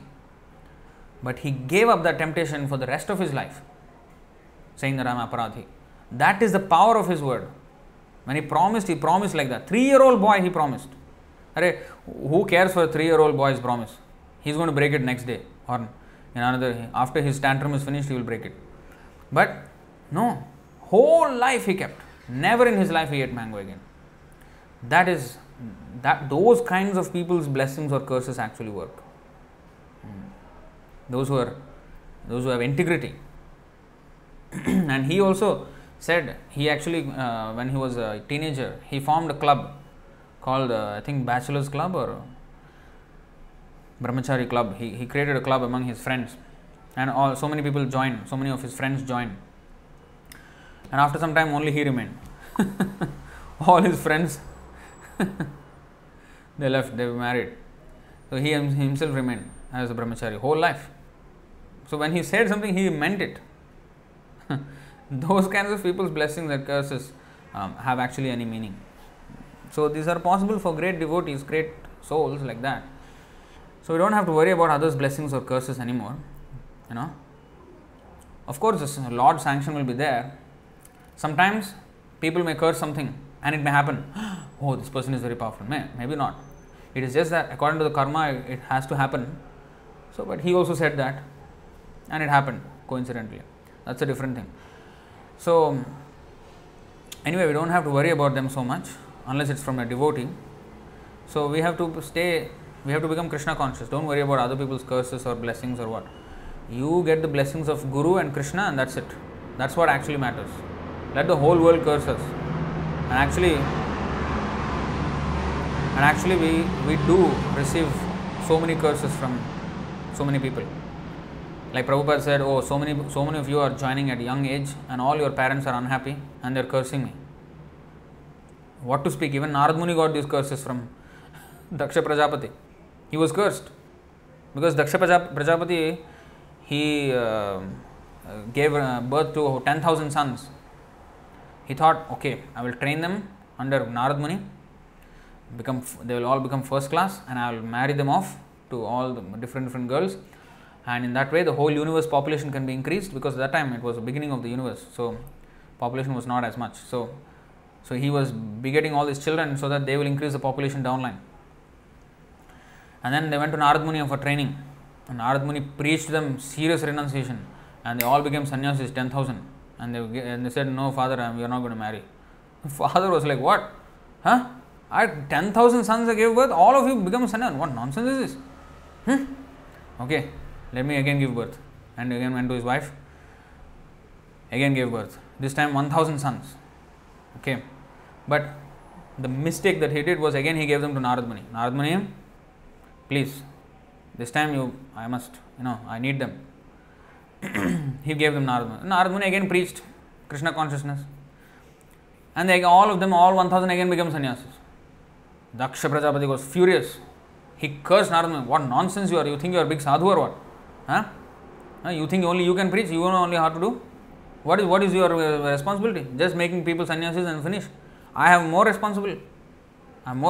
I have to take care of the spiritual side. I have to take care of the material side also. I have to give birth. I have to make sure the population goes on in this universe. I am managing both material and spiritual affairs. You only spiritual affairs. Yeah, you can talk whatever you want, but you have no experience of managing material affairs. You think you are very big time. I will curse you that you will not stay anywhere at one place. You will keep on moving. You will never have a permanent residence. Narad Muni was laughing. I am brahmachari. Why do I need permanent residence anyway? So for the grahastha it's a big deal, because if you move your house every week, it's trouble. That is a big curse for the grahastha. But for the brahmachari it's a blessing in disguise. In fact, it's a blessing, no disguise. Blessing only. Because if a brahmachari can travel only and preach, that's the best occupation of brahmachari. Not attached to any place, not attached to anything. Just travel and preach and travel and preach. So Narad Muni was more than happy. Thank you.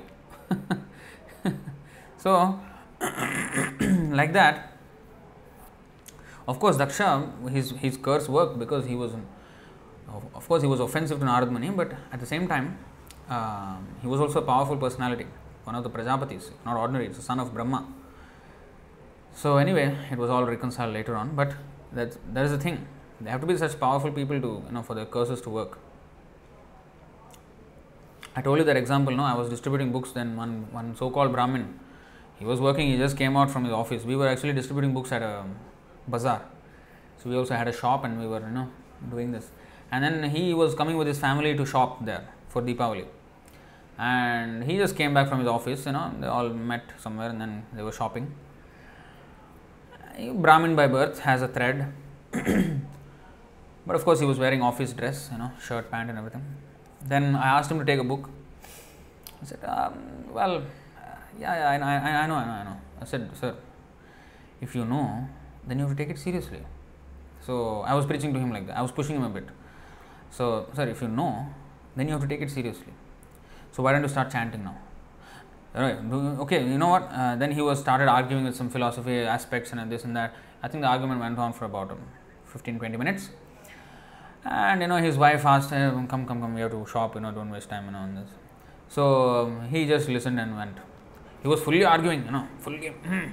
Then when the wife said, come, then okay, he went. It's completely controlled by the wife anyway. But as he was going, then he saw me again. He was passing by again. He saw me. I will curse you. Because usually they will do like that. The sages, they used to hold their Brahmin thread and utter the curse and then break the the one of the threads of the Brahmin, I mean that sacred thread, and in that way they will curse. So or they will hold their this thing and utter the curse, hold their just like Gayatri, when we do Gayatri, we do that and then hold it. So they hold it like that and utter the curse. So he was holding like that and uttering something. I was laughing. What kind of nonsense curse is this? First of all, you're not even a Brahmin, you're a Shudra. Of course, he was already walking away, so he did not have time. We all devotees, we all had a good laugh. So he was thinking his curse will work. So who cares? All right. Next question. Again, Guhan Kannan. Are people who are born in Kali Yuga very sinful? Let me just put the question on the.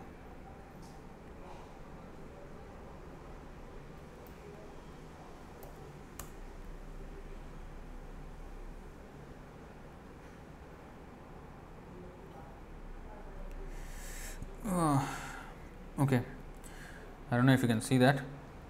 Okay, now I can make it bigger.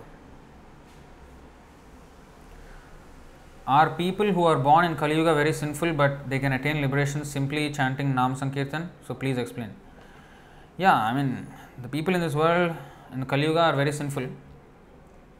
But yes, because they are so sinful and the age is so disturbing, there is a concession that just by chanting, we can get all the perfection of our life, and that is stated in the Srimad Bhagavatam, Canto 12, Chapter 3, Text 52. Krite yadhyayato Vishnum Tretayam Yajato Makhayehi Dvapare Paricharyayam Kalau Tadhari Kirtanat. Whatever result was obtained in the Satya Yuga by meditating on Vishnu, in Treta Yuga by performing sacrifices, and in Dwapara Yuga by serving the Lord's lotus feet, can be obtained in Kali Yuga simply by chanting the Hare Krishna Mahamantra. So everything will become perfect just by chanting. Another verse is there in the 8th canto, 23rd chapter, verse 16.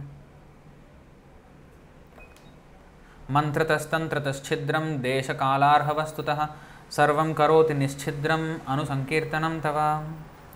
There may be discrepancies in pronouncing the mantras and observing the regulative principles, and moreover there may be discrepancies in regard to time, place, person and paraphernalia. But when your Lordship's holy name is chanted, everything becomes faultless. So in this world, in this Kali Yuga, everything is full of faults, ocean of faults. Kalo dosha nidhe rajan, hi asti eko mahan guna. Kirtanadeva Krishnasya Mukta Sangha Param Vrajet, 12.351 of Srimad Bhagavatam. My dear king, although Kali Yuga is an ocean of faults, there is still one good quality about this age. Simply by chanting the Hare Krishna Mahamantra, one can become free from material bondage and be promoted to the transcendental kingdom. So yes, by Sankirtan everything will become alright. Next question by Bhaktin Puja. Let me put the question on the screen.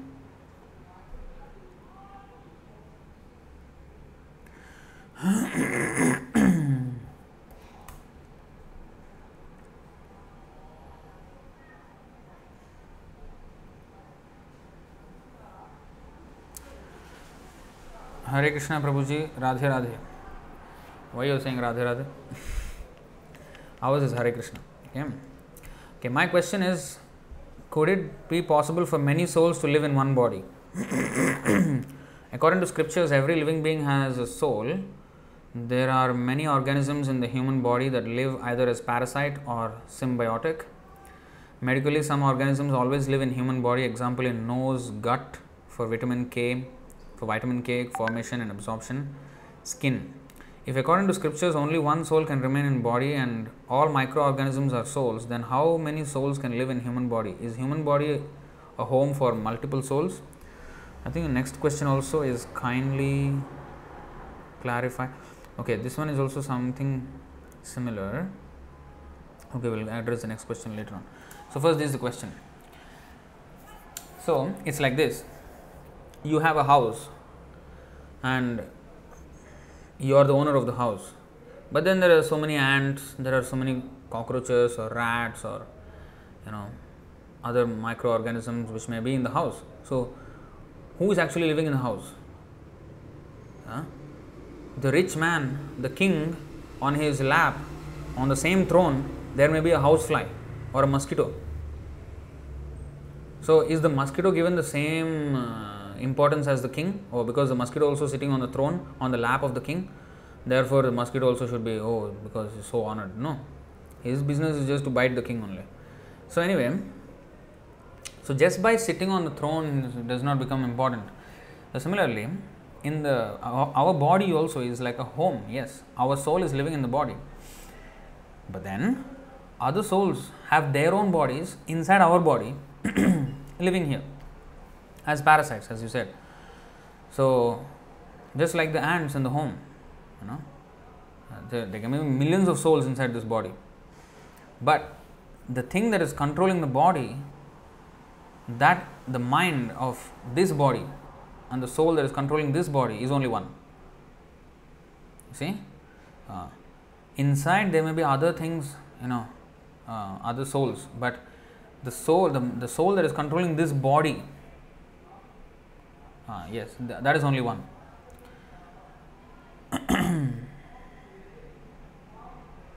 It is a home for multiple souls, but not all souls, control the body, have control over the body. No, they don't have.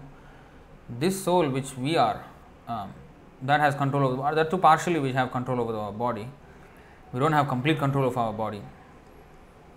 The rest is done by Paramatma, like digestion. We don't sit down and let me meditate, let my liver secrete this bile, and then let my stomach produce some acids, and let me digest now that paneer kofta I had, and let me digest that now. Okay, let me digest the potato sabji I had. Let me digest this puri. No, we are not. We just ate, finished. We forgot about it, and the body is taking care of itself. Everything. How is taking care of itself? What is taking care of itself mean?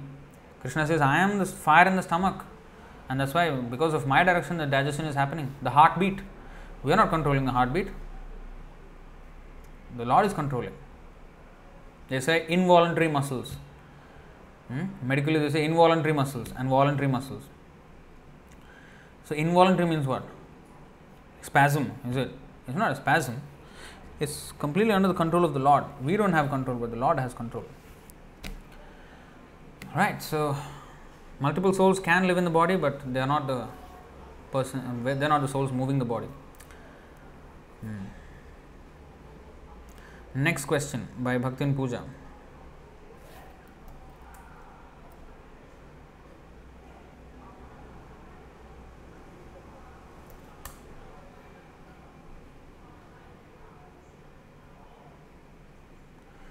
How you clarify multiple personality disorder? In that case, multiple souls remain in the body. Kindly clarify this topic. I am asking very respective way. Respective way. Okay. Multiple personality disorder. So many souls inside the body fighting with each other. No. It's a case of instability of the mind. There is no focus. There is no, there is so much polarity, polarized. It's a disorder. That's why it's called disorder.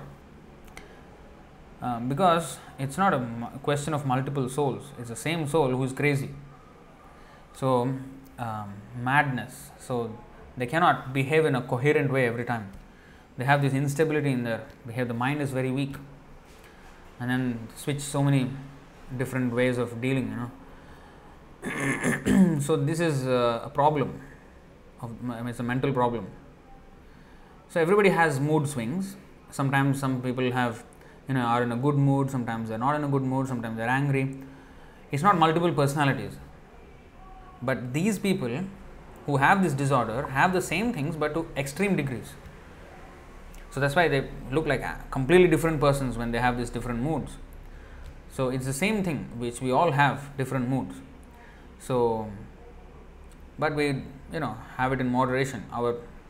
Mainly our character remains the same, but sometimes due to anger we may do something which is not otherwise done by us, but maybe we will do it, and to an extent it's like that.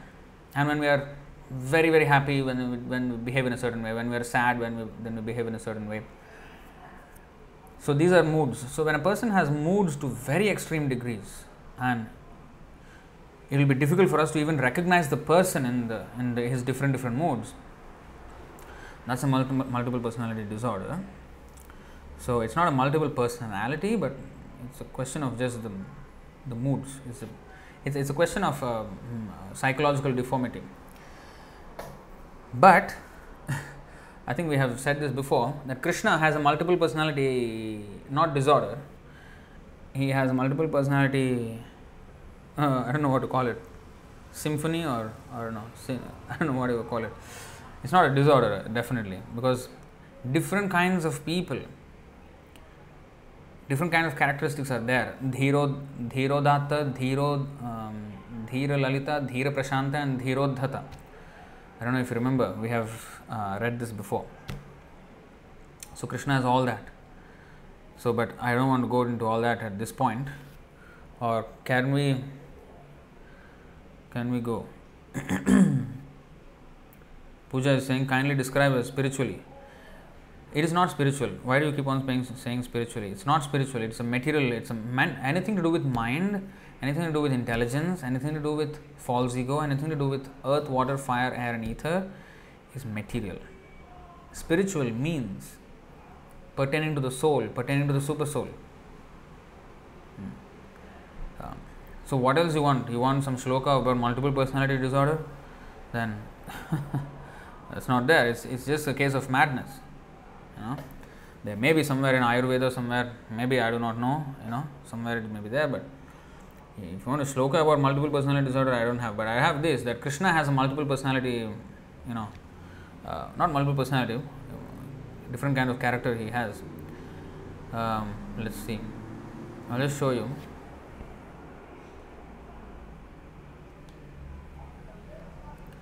You see, Nectar of Devotion, chapter 23.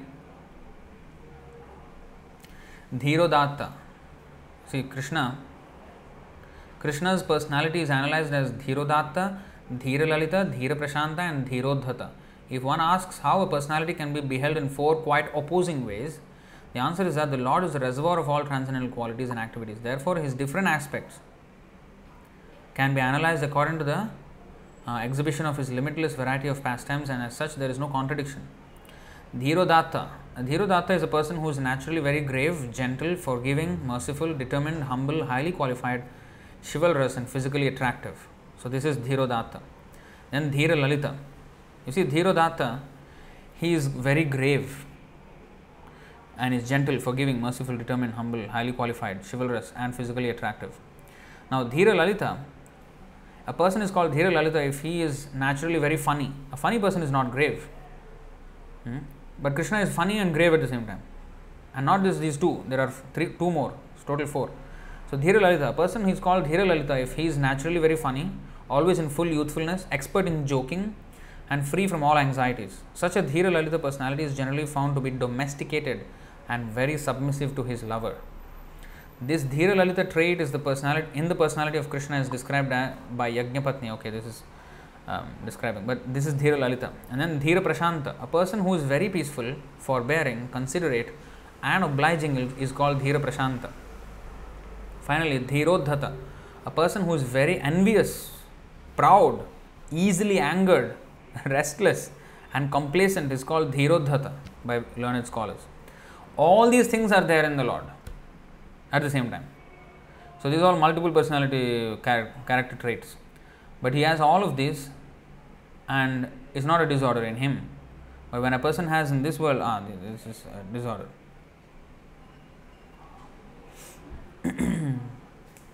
In what Pooja is saying, in Charak Samhita, something are there. Never mind, we don't need to worry about all those things.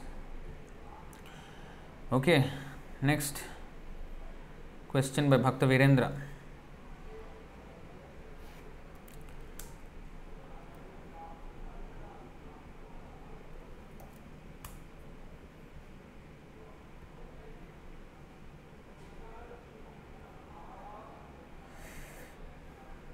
Whatever is our character, whether we have multiple personality disorder or single personality, even our single personality also can be a disorder because we may behave in a wrong way and everything. So let us reform our personality or character by chanting Hare Krishna. All good qualities will come. Okay, let's see that, because whatever personality one has, If one can become Krishna conscious, then you will get all good qualities. You see here 5:18:12 of Srimad Bhagavatam. यस्यास्ति भक्तिर्भगवत्य किंचना सर्वैर्गुणैस्तत्र समासते सुराः हरावभक्तस्य कुतो महद्गुणा मनोरथेनासति धावतो बहिः. All the demigods and their exalted qualities such as religion, knowledge and renunciation become manifest in the body of one who has developed unalloyed devotion for the Supreme Personality of Godhead, Vasudeva. On the other hand, a person devoid of devotional service and engaged in material activities has no good qualities. Even if he is adept at the practice of mystic yoga or the honest endeavor of maintaining his family and relatives, he must be driven by his own mental speculations and must engage in the service of the Lord's external energy. How can there be any good qualities in such a man? So, if you want good qualities, then become Krishna conscious. If you want bad qualities, don't become a devotee. So, coming back to the question of Bhakta Virendra. Rahu and Ketu, these two planets are mentioned in Hindu astrology. I actually don't like the word Hindu. Anyway, which also cause sun and moon eclipses. Why are these two planets not seen as per modern astronomy? Or is the shadow of these two planets that falls on the sun and moon causes eclipses? But in reality, the earth obstructs the moon during lunar eclipse and the moon obstructs the earth during the solar eclipse. When the modern scientific understanding is that, as you said, the moon obstructs, earth obstructs the moon during lunar eclipse and moon obstructs the earth during solar eclipse. That's what the modern scientists say. But according to Vedas, the Rahu and Ketu are invisible planets and they are the ones who cover the moon and the sun. And it's not exactly the moon and the earth that are causing these eclipses. Now, this has always been a subject of interest or intrigue. It has always intrigued me that how they get the calculations of the lunar eclipse, when it's going to happen and everything at the same very time as the Vedic calculations. So that has always been a mystery how they actually calculate. But according to our Vedas, it's the Rahu planet which comes in between. It's not the shadow of the Rahu planet, it's the Rahu planet itself. So anyway, that's the explanation of the Vedas. So we have to always stick by the Vedas, and how it is scientifically understood, that is, if there is some explanation, if there is some Vedic explanation, that maybe it can clarify things more. But we don't require to wait for such clarification to start believing it. So we just have to believe the Vedas. Like cow dung is pure. Whether we understand it or not, we just have to accept it as pure. So that is acceptance of the Vedas. Sarvameta dhritam manye. I will accept whatever you say, Krishna. That is how Arjuna accepted. Sarvameta dhritam manye yanmam vadasi Keshava. So whatever Krishna says, I accept, Arjuna said. So that is how we have to accept Krishna's words and the Vedic statements. So I am not an expert in astronomy or astrology, but I can just say that we have to have faith in the words of the Vedas. It will definitely have a proof, but just that I do not know. I am not competent enough to present such a proof. Bhaktisiddhanta Saraswati Thakur is an expert in astronomy, astrology. He could have easily explained this. That's a different thing, but I am not expert in that field at all. I have no idea. So I can only say that we have to take the version of the Vedas, and that's it. We should not doubt it at any time. Material scientists may present confounding evidence opposite to the conclusion of the Vedas, but we should not be confounded by them. Like moon landing. They showed the footage and everything, and it directly contradicted Prabhupada's statement, so we cannot go to the moon and all that. And some devotee lost faith and he left the movement. So that's his funeral. But the thing is, if we accept the word of Prabhupada, then we will realize that actually it was a fake. That was a fake. The moon landing footage all was fake. So we have to understand that we should not lose our faith in the Vedas just because some evidence is produced. How it is produced, we don't even know. We have faith in the so-called evidence that the scientists give, without any proof. There is no camera that went out from zoom out of the in outer space and then took the photo where sun is there, earth is here, moon is here, something like that. No, there is no such photo. There is no such, video or photo. They are just saying they are thinking that is the way it is going on, and we have faith in that. We have no problem having faith in such explanations, but when the Vedas say something, we don't have faith. See, so why? Then how did the Vedic system have perfect calculations of the sunrise, sunset, and everything?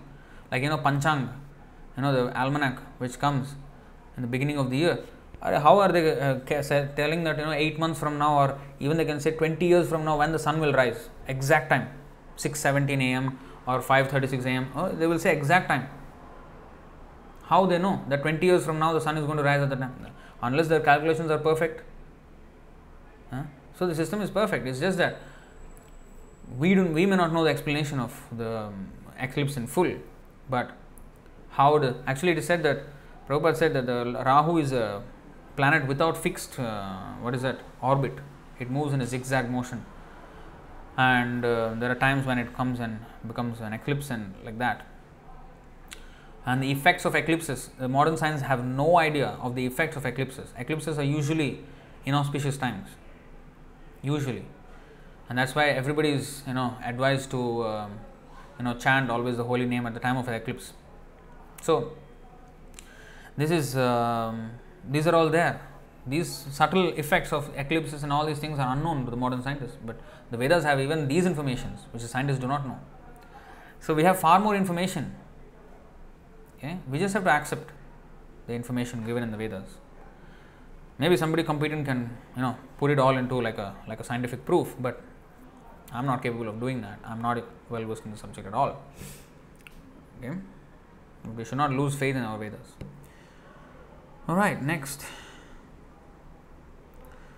question by Bhakta Virendra.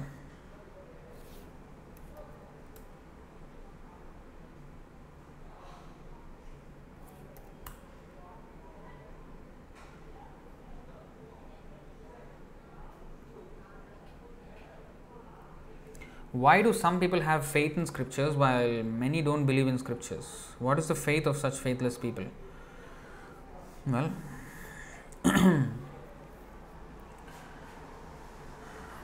some people in this world have faith in scriptures. Mostly people don't have.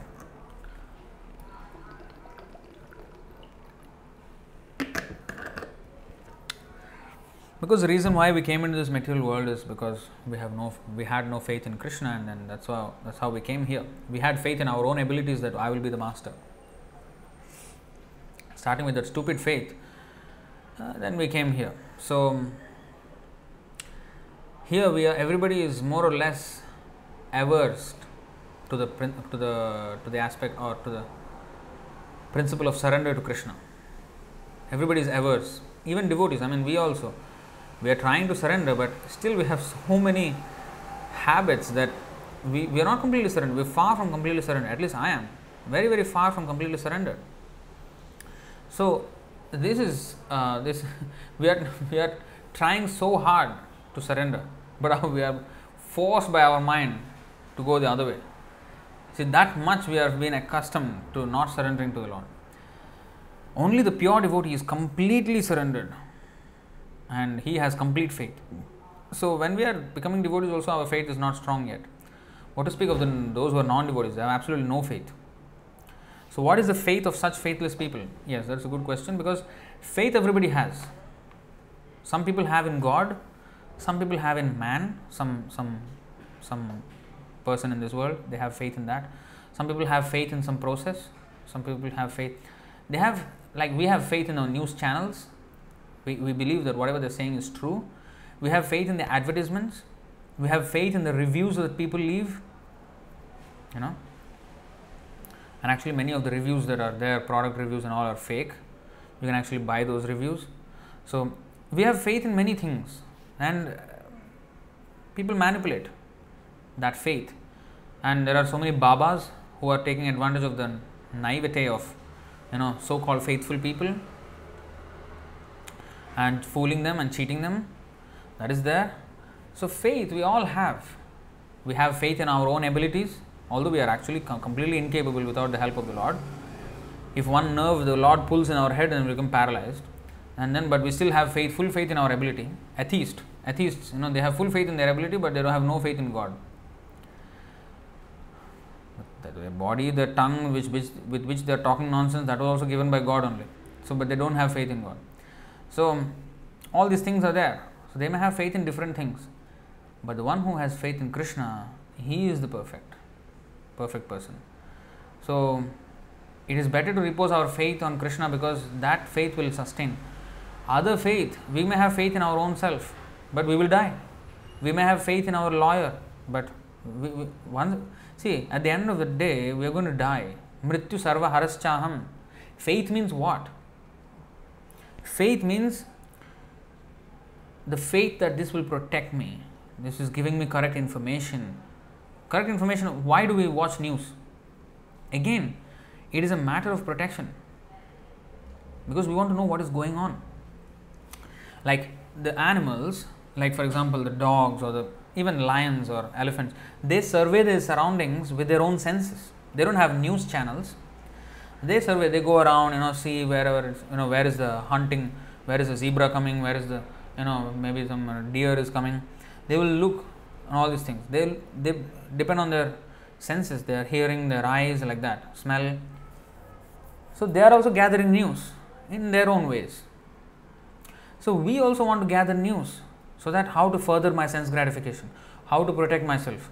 So we also gathering news by not only our personal senses, but we are depending on these other things because we have more intelligence than the animals. So we are employing all these different tools to get more information that are beyond the range of our immediate sensory perception. But sometimes we just have to accept them on faith. And they may cheat us sometimes. Like the moon landing is a perfect example. It's a perfect case of cheating, but people accept it. So we rely on all these things. So sometimes on our senses also can deceive us. We may have faith in our senses will deceive us. Like in the desert, they see the mirage and they think that is water. And that's how we may have faith and we may run towards that illusory oasis. But when you run there and then we see that actually it's even vaster desert, then we will die of thirst and starvation. So faith in our senses or faith in our extended senses, everything is faulty. Our senses are imperfect. We have 4 defects. So these defects will disqualify us to have any perfect knowledge of anything. So having faith in anything that is imperfect will bring us disastrous results. If we have faith in the perfect source, which is Krishna, then our lives will be successful. So our faith has to be in the perfect source of information. And only Krishna and the authorized devotees, they don't commit mistakes, they don't have the 4 defects. And therefore we have to get knowledge from Krishna. When in the Bhagavad Gita it says, Shri Bhagavan Uvacha, the Lord is speaking. That's why we have to have faith in that words, because a perfect person is speaking. In fact, previously, the condition was that nobody used to write books unless they were authorized by Krishna and Guru. You do not write anything. Nowadays, everybody writes a book on whatever subject. But previously, only authorized people used to write books. So that the knowledge that is there is always perfect. What is the use of reading a book by a person who is imperfect? You see? So, that is the thing. We have to get knowledge from the perfect source.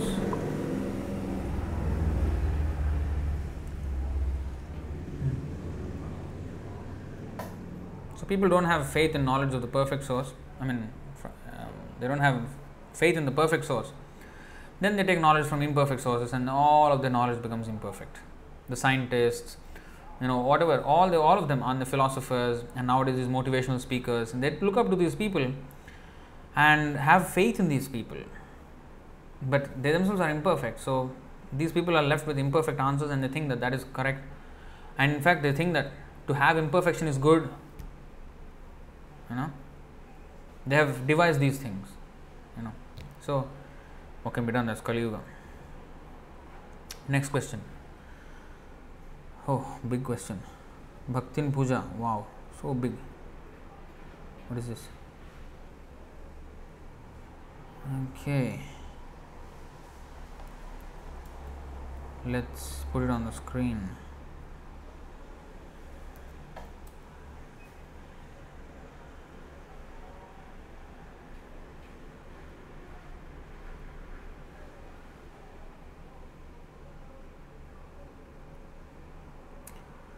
So, next question by Bhaktin Puja.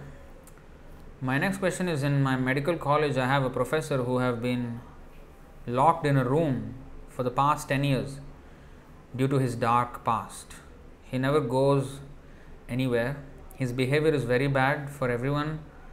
People says 13 years ago, when he was doing his post graduation in neurology, he had two best friends, one boy doctor, one girl doctor. He wanted to marry his own best friend, but he never had the courage and never said this to his friend. And one day that girl put invitation of her marriage in his hand and got married to his other best friend. From that day he make his life hell. He never go anywhere, never go his home, never talk to his parents. He stay alone in medical residency. He always scold patients. His behavior is worst for everyone, for patients and students. He have no mercy. Every time he study neurology day and night, he never go outside, never do worship. Only like those students, those do buttering in front of him, but those do bad talk about him. I mean, they make fun of his life. One day he become happy on his birthday. Kindly tell me why people become like this. May I help him by giving Prabhupada books? Tell me the name of book.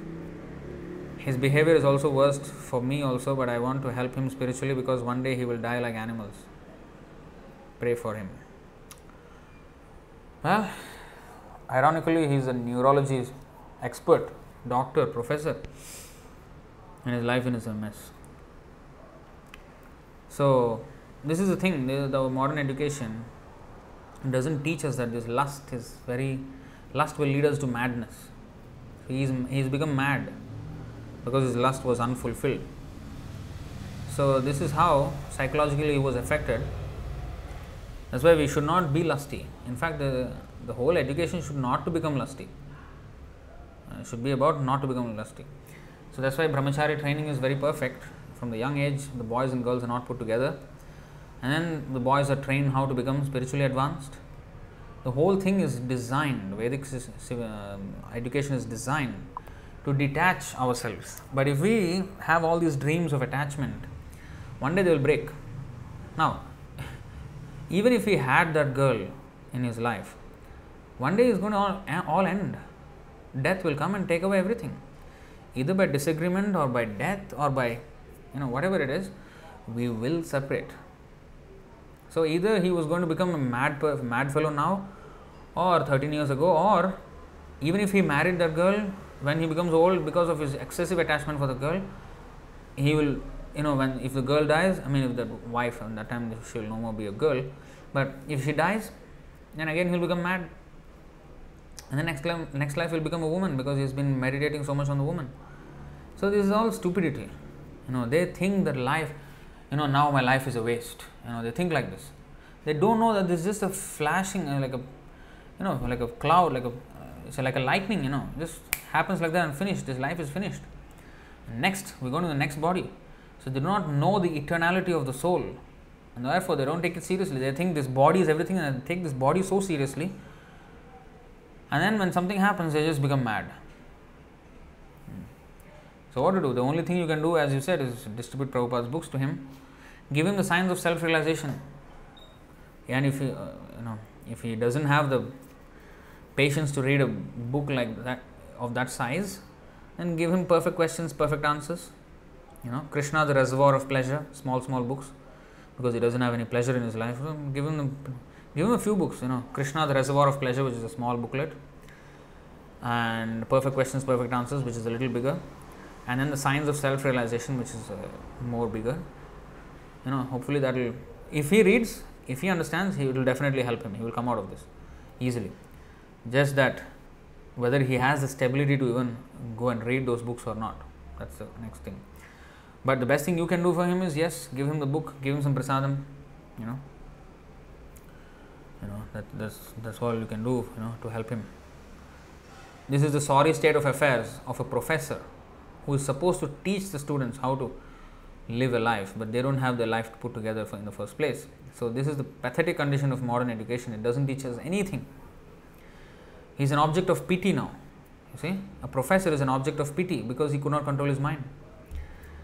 So Vedic civilization is so perfect. Therefore, we have to. That's why this we should not have any faith in this modern education system at all.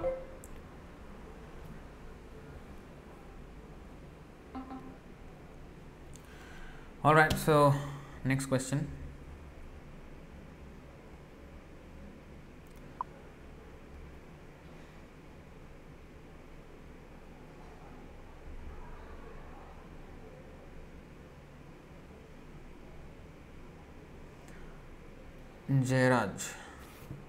Jayaraja. Next question. Let me put it on the screen. Wow, we are already two hours into this session. Huh?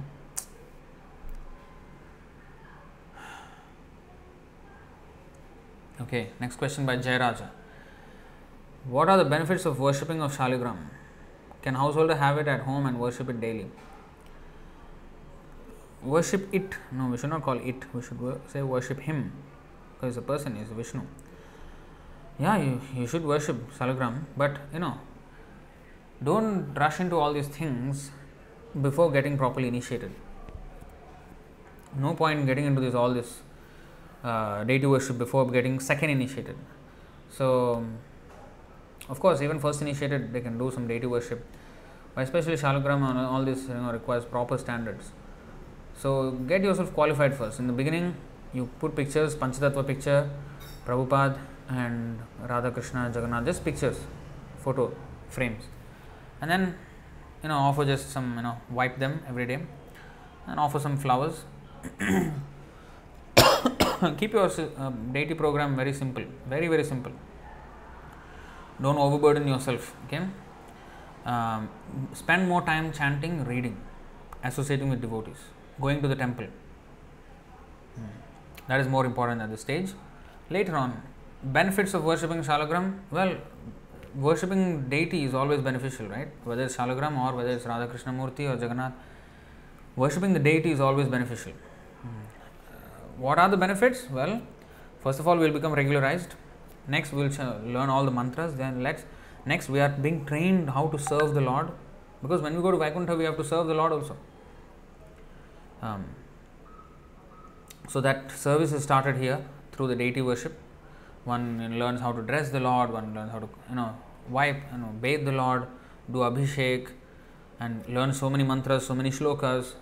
So in this way, there are so many things that we learn. And cleanliness, we learn cleanliness, because to do puja we have to be very clean. So all these things have to be will be learnt by benefits of deity worship. And so many offenses will be there that we have to avoid. So we will learn how to avoid those offenses one by one, one by one. Our Nectar of Devotion has all these offenses listed down. So all these things are there. So, but first, focus yourself on the chanting, reading. Do very simple deity worship. Do Mangalarti and sing the song, and then put some flowers, and that's it. Every day change the flowers. You can put an incense there, and that's it. Don't make it very complicated. When you become initiated and all that, when you become second initiated, then you become more accustomed to deity worship and learn from the devotees the proper standards and everything, right?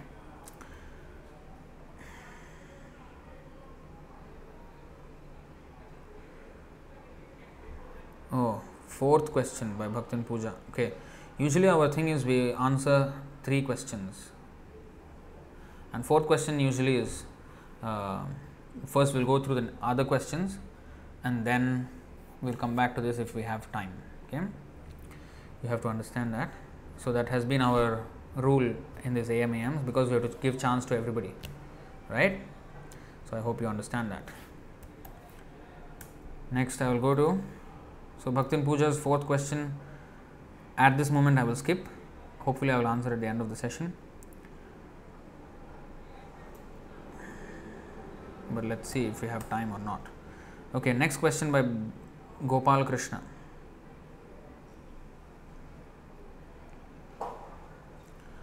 Hare Krishna Prabhuji, how to overcome weak mindset and how to develop positive attitude towards career and life? Well, I don't know if you will like my answer though. You are not supposed to have a very, very positive attitude towards career, but you will definitely have positive attitude. You should have positive attitude about life. And what is positive and what is negative?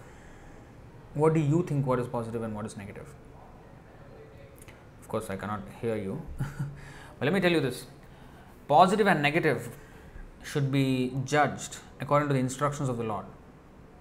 So what Krishna says is the standards for human life. So anything that will take us towards that, that is positive. And anything that takes us away from that aim of life, which is devotion to Krishna, anything that takes us away from Krishna consciousness, that is negative. Anything that furthers our Krishna consciousness, that is positive. First, the definition of positive and negative should be established. Then, because everybody has a different opinion about what is positive and what is negative according to their own mental concoctions. First of all, that is wrong. That is a negative thing. We should not rely on our own mind to judge what is what. We have to take from Krishna for first of all what to do with human life. We get rushed into this living this life without even knowing what this life is meant for. We are told that we have to go to school, we are sent to school, we go through all this, primary school, secondary school, and then tertiary school, and then university, all these things, and sometimes post graduation, and then after that go into depression like that professor. This is not, and then we are, going into a career path, and then family, and then produce children, and let them also, get education. And this is animal life. This is animal. In fact, animal have better life than us. You see, this is not life. Life is meant for a purpose, not just to beget children and doing the same thing. And what is the meaning of life? Why did we even take birth? So that we have to question, first of all. That questioning should be there. Why did I take birth? Who am I first? Who am I? Nobody likes to die. I don't like to die. But why am I forced to die? Why is everybody forced to die? Why does death happen? Why does birth happen? Why did the creation happen? Who am I and why am I here? Is there a person called God? What is my relationship with Him? These things first have to be, established. And once that's established, now we can chart or map the course of our action. Now, if it is understood, if a person really understands the real aim of life, then what he will do is act in a way that his aim of life is achieved. So, Natevidu Swarthagatim hi Vishnu, the people in general, they do not know that the aim of life is to attain Krishna consciousness. But as a devotee, I hope, I'm thinking you are already a devotee, at least to some extent. So, you know that Krishna consciousness is the aim of life. So, your aim should be how to further that. So, your question is how to overcome a weak mindset. Again, what is the definition of a weak mindset? A weak mindset, I don't know what is your definition, but I will tell you the definition according to Shastra. A weak mind is a mind attached to sense gratification, is attached to the bodily concept of life. That is weak mind. Krishna actually chastises Arjuna. You see this? In the second chapter.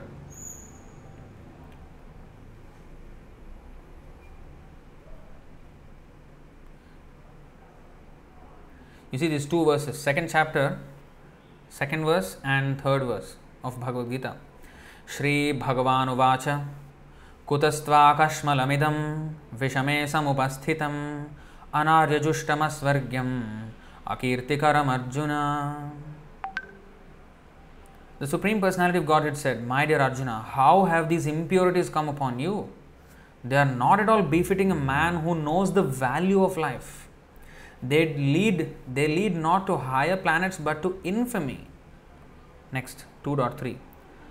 Klaibyam asmagamah partha naitatvayupapadyate kshudram hridaya daurbalyam tyaktvottishta parantapa.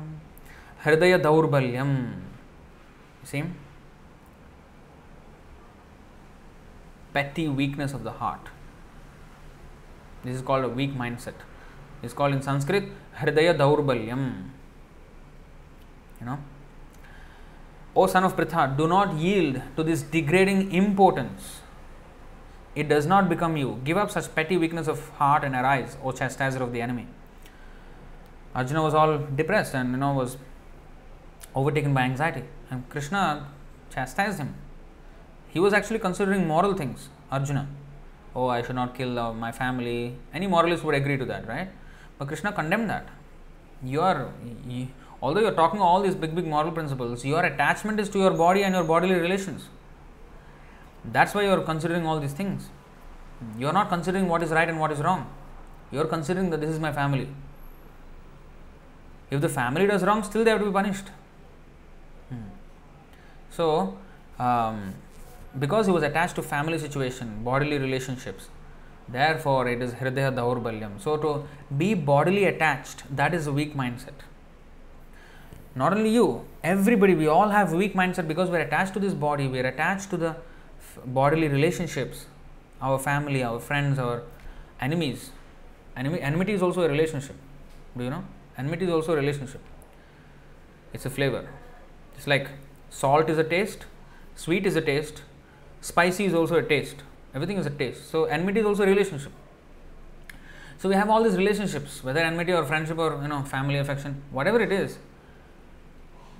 based on our bodily situation, that is the weakness of the heart, weakness of the mind. How to become strong-willed? How to become strong-minded? Like in the end, Arjuna said, Nashtamo smritir labdha tvat prasadan mayachyuta sthitosmi gata sandeha karishye vachanam tava. I will do whatever you say. All my illusion is gone, finished, I am fixed now. That is strong mind. How is that achieved? By accepting the instructions, by surrendering to Krishna. To accept whatever he says and do whatever he asks us to do. Sarvam etad ritam manya yanmam madasi Keshava. That means accept whatever you say. And then next is Karishye vachanam tava. I will do whatever you ask me to do. These two things must be done. Then yes, we will become very strong. So all this starts with chanting Hare Krishna. Cheto darpanam arjanam. Once we start chanting, then all the other aspects of surrender follow. And we have to take association of devotees, of course, to keep the fire of Krishna consciousness burning. And we have to be in the fire of Krishna consciousness or in the association of devotees who are in such Krishna consciousness. Right? So we have to associate with devotees strongly, seriously. And then, yes, we will become strong-minded. What is the question? Full question? How to overcome weak mindset? Become a devotee. You will become very, very strong. Become a solid devotee. And devotee means, Prabhu, I am chanting also, but still I am weak-minded. That means we are not reading, we are not taking in all these things. We are not associating with devotees enough. We are not doing service enough. We are not reading enough. Primarily, we are not reading enough. When we read, then we will become convinced. We will become strong in our determination. The more we read, the more we become strong. That's why Srila Prabhupada said, books are the basis. And we have to follow also. Are we following, first of all, the morning program, Mangalarati and all these things, chanting, hearing Bhagavatam class, Bhagavad Gita class and all these things? Are we doing all these things? Once we do all these things, nothing should shake us. Maya cannot penetrate. The weakness of the heart will be far away from us, provided we do all these things. Are we eating Krishna Prasadam again? That's another thing. Many devotees sometimes, they don't eat Krishna Prasadam and they expect to become strong, powerful Vaishnavas. How can they become?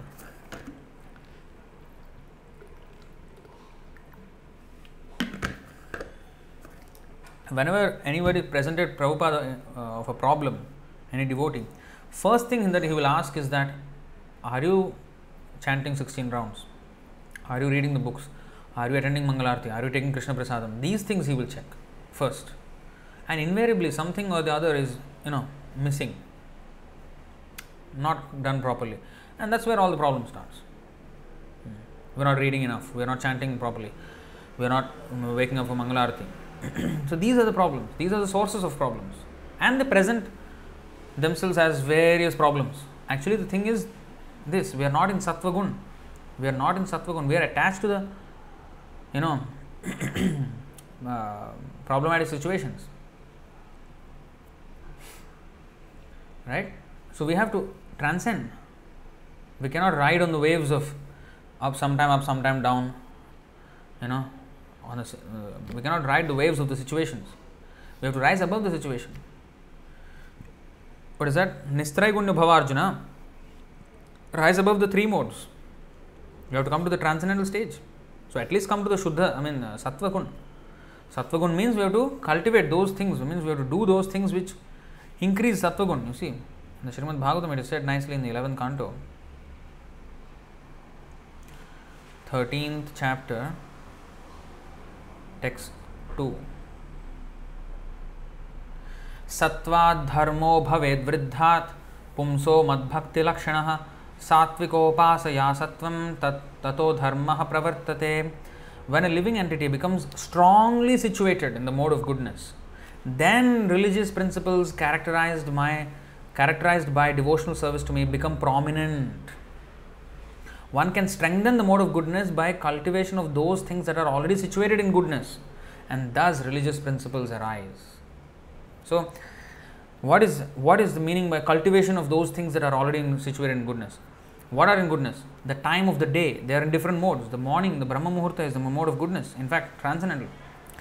And then as we go on, mode of passion comes. Once the sun rises, the passion comes. And then, towards the end of the day, ignorance kicks in. And the night is full of ignorance. So, what does it mean to cultivate the mode of goodness? That means, what time of the day is goodness? Wake up at that time. Do. If I wake up at a time which is meant for Rajogun, passion, then I will be passionate. Or in ignorance, sometimes they say I am a night person, I am an afternoon person, I am a morning person. Why they are these different persons? Because they are in the different modes. We have to change that. We have to come to the mode of goodness. Wake up before 1.5 hours before sunrise is when we have to start our activity, spiritual activity. That means wake up slightly before that and then start our Mangalarati and all that, chanting and everything. So then we will, and eating Krishna Prasadam, cultivation of those things that are already situated in goodness, in fact pure goodness, transcendental to even goodness, Prasadam, eat that. So it will be strongly situated in these things, in these practices. Then our life will be on track. Many times, all the time, people, they are not interested in a lecture on Bhagavad Gita or Srimad Bhagavatam. They are not interested. But if you do a video like, how to combat stress from Bhagavad Gita, everybody will read, everybody will watch. They want to solve a problem. They want a quick fix. They don't want a lifestyle shift. We have to shift our lifestyle in order to. It's not a quick fix. How to combat stress so that I can continue with my material desires, my career and all that. No, that's not the point. We should not be overly having positive thing about the career. That's, I think, part of the question also. That's not the.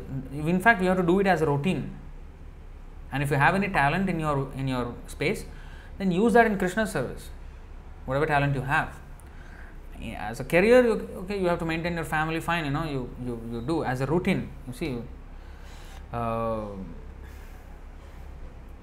But don't lose focus from devotees. Okay, let me show this one. 553. This is how Grihastha must live. Ye vamayishe krita sauhridartha janeshu deham bharavartikeshu griheshu jayat majarati matsu na priti yukta yavadarthascha loke. Those who are interested in reviving Krishna consciousness and increasing their love of Godhead do not like to do anything that is not related to Krishna. They are not interested in mingling with people who are busy maintaining their bodies, eating, sleeping, mating and defending. They are not attached to their homes, although they may be householders. You see? Nor are they attached to wives, children, friends or wealth. At the same time, they are not indifferent to the execution of their duties. Such people are interested in collecting only enough money to keep the body and soul together. So our career should be to just keep our body and soul together, and if we get anything in excess of that, donate it to the devotees who are actually preaching Krishna consciousness. That in that way, yes, you can be passionate about your work, but donate all the things. But usually that doesn't happen because of our wrong association. We will always become attached to that. So we have to be interested in a career only for maintaining our body, but our full attention should be given to our spiritual lives, to the service of Krishna. That is the primary occupation actually. That's why I said, I don't know whether you like my answer, because you wanted something that will boost your career or something. No. It will definitely boost your life. If you take it, it will boost your life, it will boost your career also. Your career will become perfect if you take this instruction. You see, career perfection, what is the perfection of a career? They say job satisfaction. Job satisfaction is not meant for our satisfaction. Krishna should be satisfied with our job. Is Krishna satisfied with our job? That should be our satisfaction. Real job satisfaction is whether Krishna is satisfied. So, what is that? First we'll go to Bhagavad Gita verse and then to the Bhagavatam. See, in the Bhagavad Gita, Krishna says in the 9th chapter, 27th verse, Yat karoshi yad asnasi, yad juhoshi dadasi, yat tapassasi kaunteya, tat kurushva madarpanam. Whatever you do, whatever you eat, whatever you offer or give away, and whatever austerities you perform, do that, O son of Kunti, as an offering to me. So, if you offer it to Krishna, then what is that? Yeah, let's go to this verse. Srimad Bhagavatam, Canto 1, Chapter 5, Text 22. Idam hi pumsas tapasah shrutasya va svishtasya suktasya cha buddhi dattayoh avichyutorthah kavibhir nirupito yaduttama shloka gunanuvarnanam. Learned circles have positively concluded. He wanted positivity, right, in career. Learned circles have positively concluded that the infallible purpose of the advancement of knowledge, namely the austerities, study of the Vedas, sacrifice, chanting of hymns, and charity, culminates in the transcendental descriptions of the Lord, who is defined in choice poetry.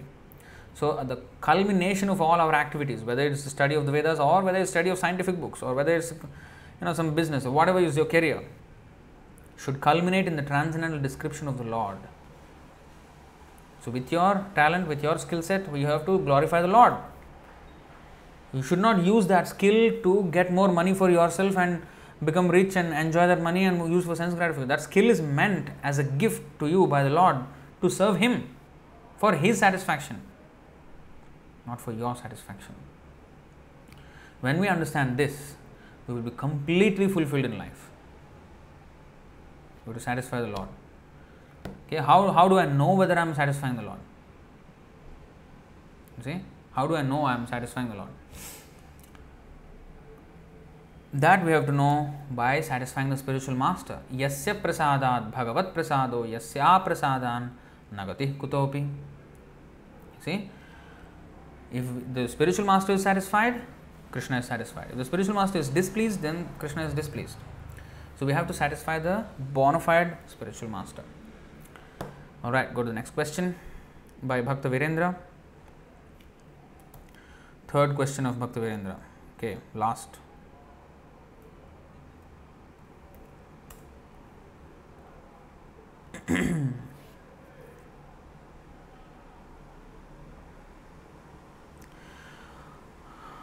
Why do pure devotees don't call themselves as pure, but practicing devotees or sadhak? Is it because of their humility and servitude towards Supreme Lord? Yes. I think there is a verse like that, right? In the Chaitanya Charitamrita.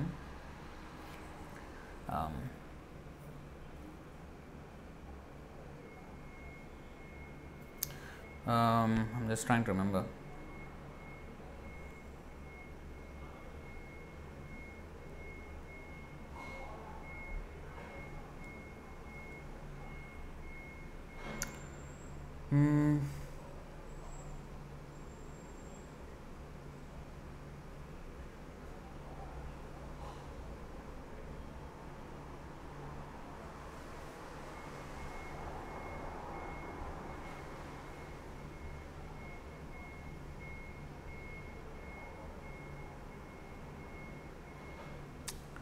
Anyway, I can't get out the verse exactly. There's a verse like that. The characteristic of a pure devotee is that he will always think he is the most fallen. That's a characteristic. Of course, that is because of his humility. Humility is the basis of character. So the meek and humble inherit the kingdom of God. Even Bible says that. So it's true. Trinadapi sunichena. See? So we have to become humble. Alright, next question by Bhakti Rajanya.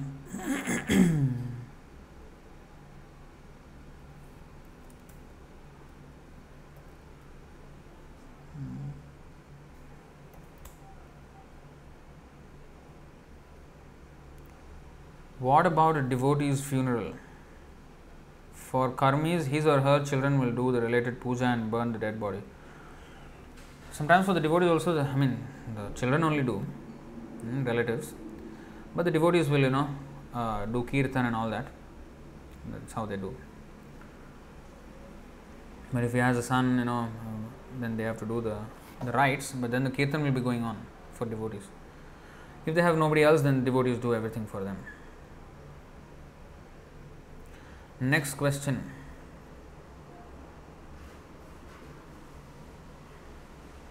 Ulen Oinam. Who is Hare Krishna? Hare means Radharani, Krishna means Krishna. Radha Krishna. Hare means the energy of God. Krishna means God. So when you say Hare Krishna, it includes everything. Krishna and his energy. And why we are putting it together, Hare Krishna? Because everything, the energy of, all the energy has to be employed in the service of Krishna. Everything that exists is the energy of Krishna and it has to be with Krishna. Ravana like people, demons, they want to enjoy the energy of the Lord. But devotees, they say Hare Krishna. So Hare and Krishna, they want to see Hare and Krishna together. The energy and Krishna they want to see together. Radha and Krishna together. Sita Ram together. Lakshmi Narayan together. That's why not only money is of course Lakshmi, everything, energy. Radharani is the pinnacle of all energies of Krishna. But all energy is meant for the service of the Lord. So that is the meaning of Hare Krishna. We are praying to the Lord that instead of using everything for my service, let me use it in your service, everything. Let me serve you, O Radha, O Krishna, let me serve you. That is Hare Krishna. Next question. It's a small question, but it's the fourth question of Bhakta Virendra. Well, it's a small question, so it's a short answer, so I can give it. Why did Srila Prabhupada call his temples as mini Vaikunthas? Because they are embassy of Vaikuntha. What is an embassy? Embassy is a mini version of a country in another country. So, in the embassy of a country, when you go there, then you are actually, by legally, you cannot be arrested by this country in which the embassy is situated. Suppose Indian embassy in Singapore, for example. If you go to Indian embassy, you are in India. You cannot be arrested by the Singapore police or what when you are inside the Indian embassy. So the laws of the land do not apply inside the embassy. So similarly, the temple is a place where the laws of the material world do not apply. Everybody is happy. My material place, material world, Krishna says, Dukhalayam Ashashvatam. But in the temple is full of Sukhalayam. And of course, it is the embassy of the Shashvata Loka, the Sanatan Dham, which is Vaikuntha. Of course, here the body will have to perish, but then because we are cultivating the business of the soul will never perish. Whereas outside, yes, the souls of the karmis also will never perish, but the activities that they are cultivating are based on the body. It's all bodily activities and everything will come to an end. So whatever their endeavors they are doing outside, it will all come to an end. But here, whatever endeavor we are doing here will never come to an end, will never be lost with death. It will stay with us.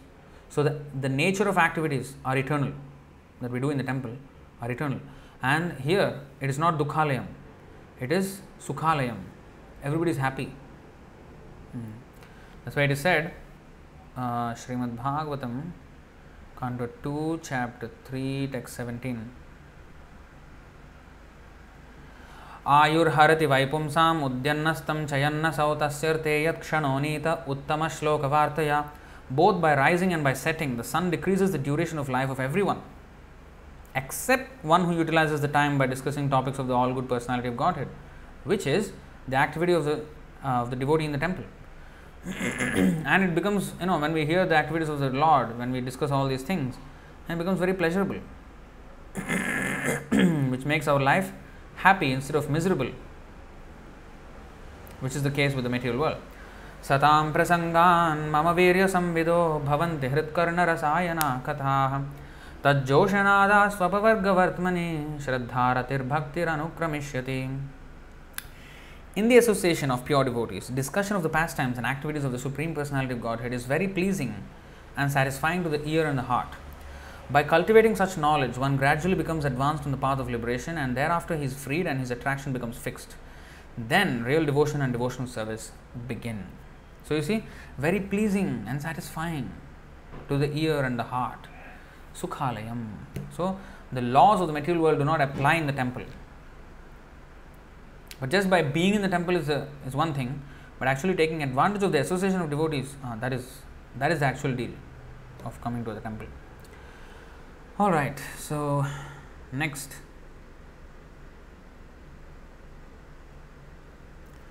Question.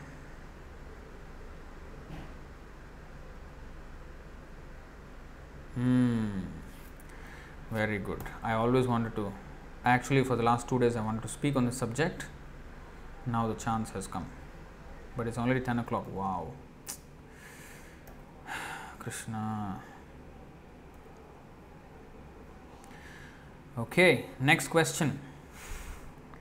Popular topic nowadays, especially among devotees. Yeah? Especially from ISKCON. So, Bhaktin Charu. This is from actually our IG, Instagram. We posted this. And then Bhaktin Charu has sent this question. What is Purushottam Yoga significance and its origin? How shall devotees practice their devotion in this month? And are there any do's and don'ts prescribed in Shastra for this holy month? Purushottam Mas. So we are in actually the Purushottam Mas.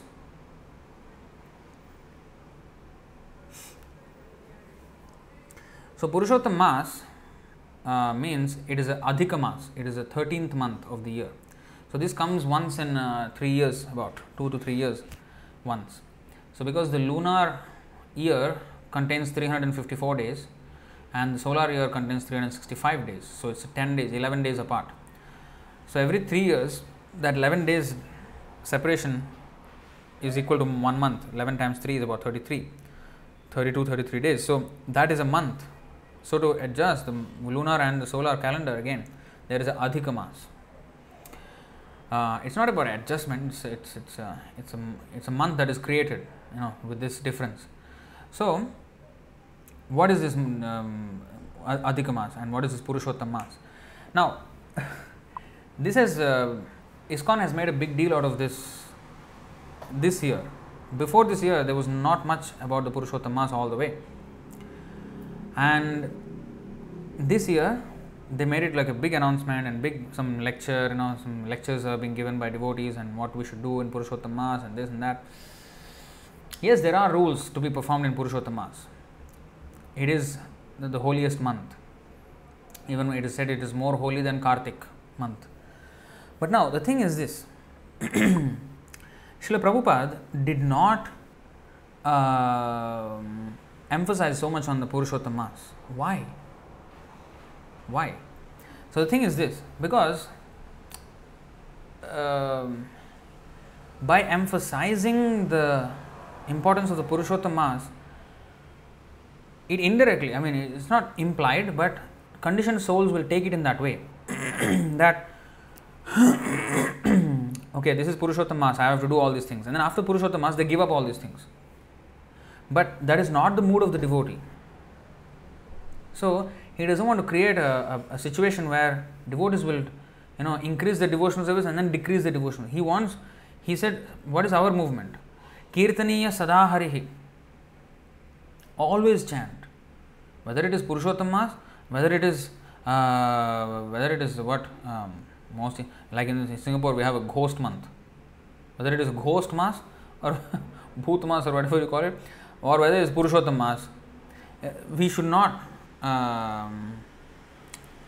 change our practice. We should be always constant.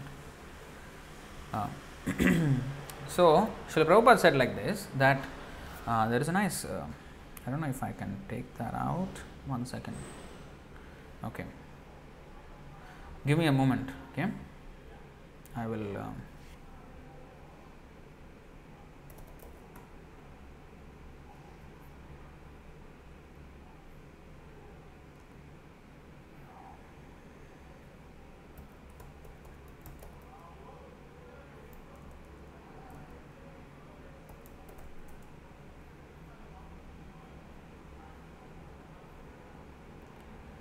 I actually shared this.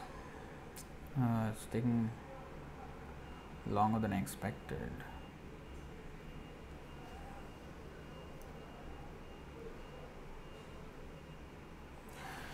I will see if I can. Yeah, Vanajakshi Mataji is saying 2.8 years once. Yeah, so I will just try to take it out. I don't know if I can take it out here.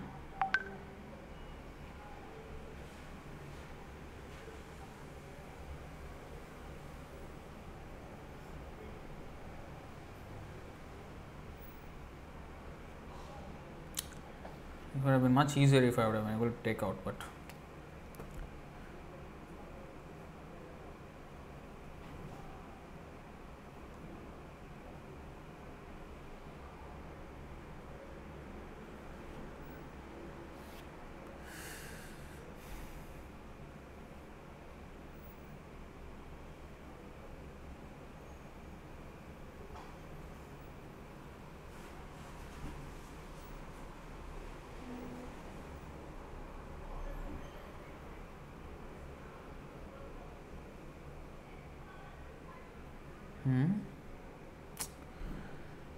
Krishna. Okay, never mind. I can't take that thing out. It's taking way too long. I don't want to waste your time. Okay, what Prabhupada said is this. There's a quote. Okay, it's a letter to Jayapataka Swami in 1969. Okay, so the question was, what about Damodar month? What about Kartikeya month? What extra things we should do?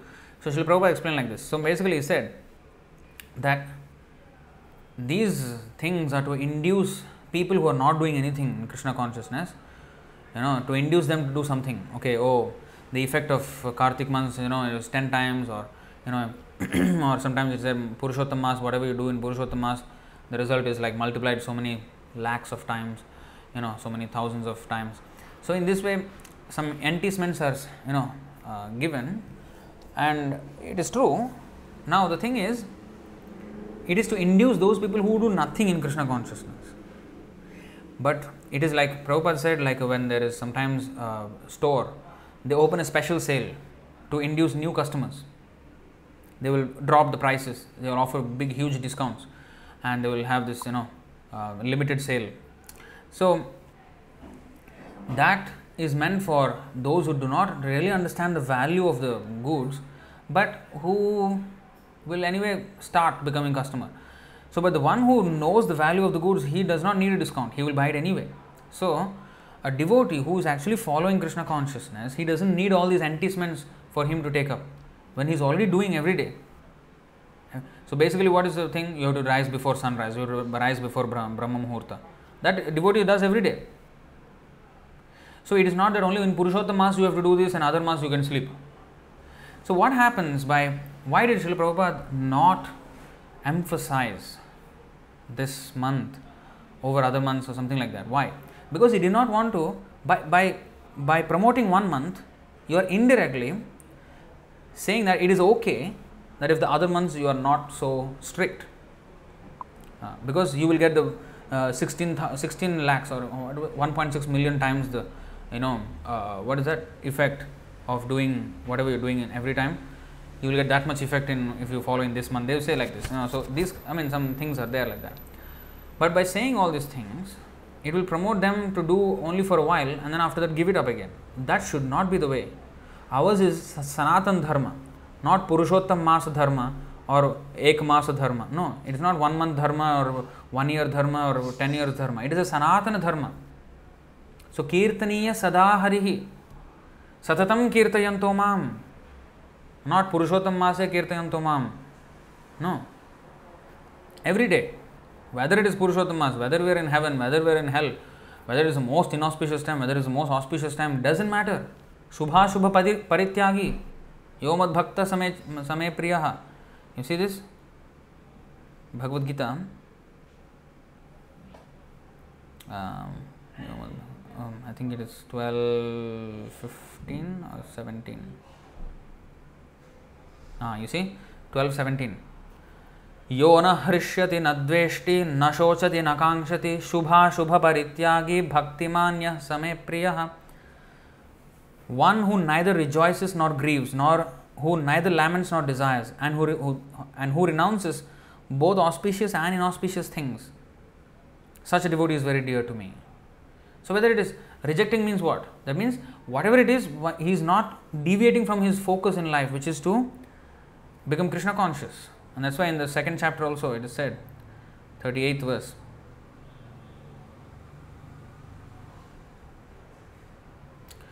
Sukha dukhe same kritva labha labhau jaya jayau tato yuddhaya yujyasva naivam papam avapsyasi.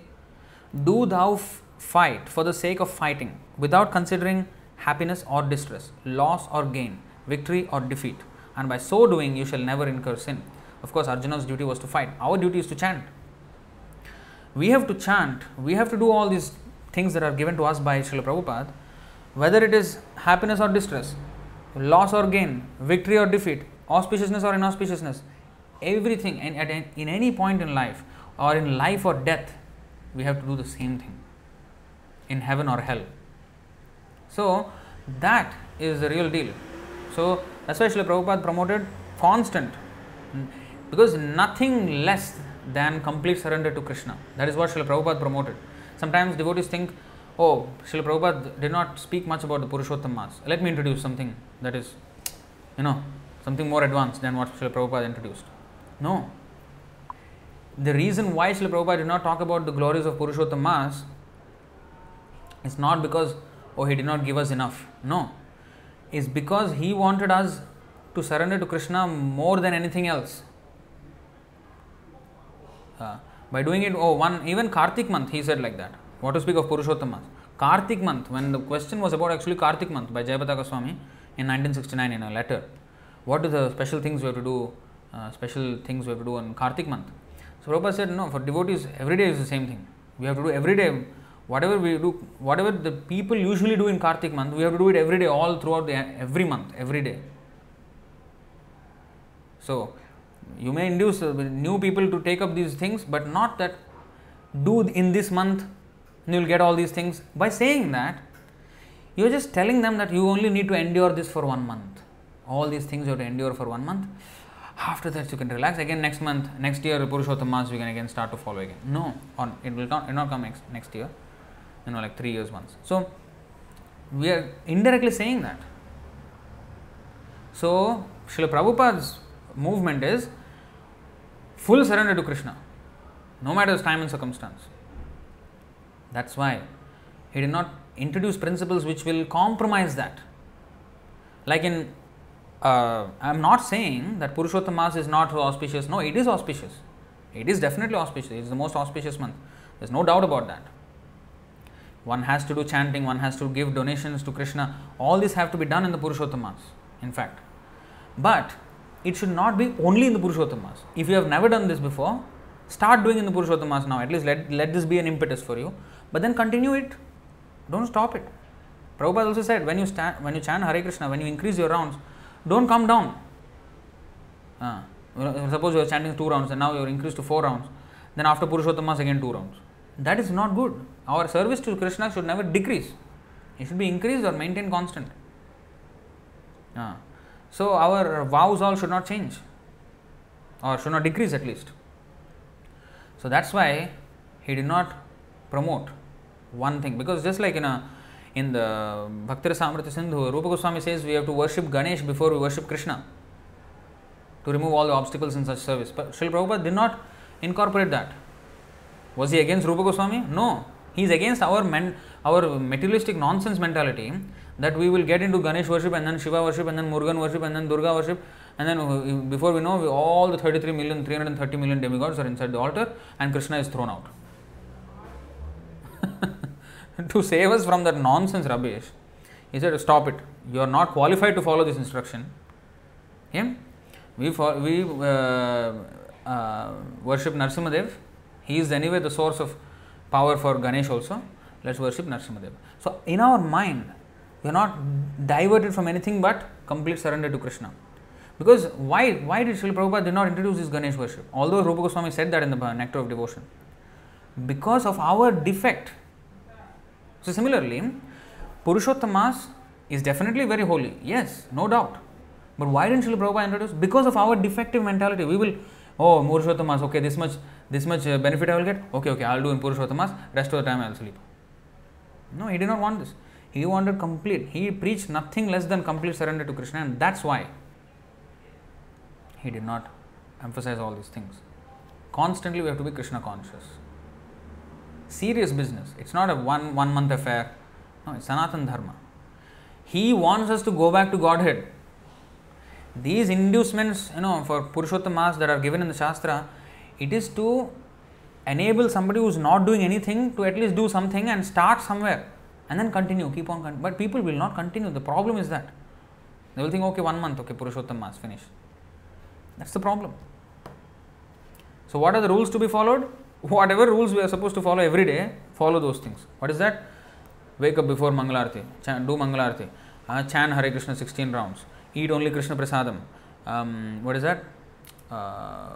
Read Prabhupada's books, increase reading. All these things. That's it. There's nothing more. Nothing new that we have to invent. Same things. Do it and take up the vow. Okay, now I'll start. Purushottam I will start. And then do it. Even after Purushottam. Don't think that after Purushottam if you give up, oh, that's okay. No, it's not okay. You have to maintain it. That's the point. Alright, go to the next question. I actually wanted to speak on this for the last 2-3 days. I actually wanted to make a video only on this. Anyway, it came out as a question and answer. So, next. Wow, there are still many.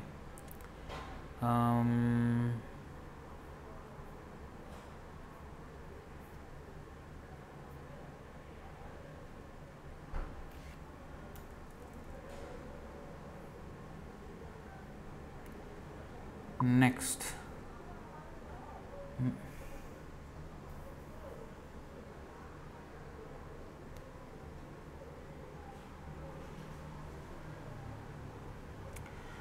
Okay, this is a question.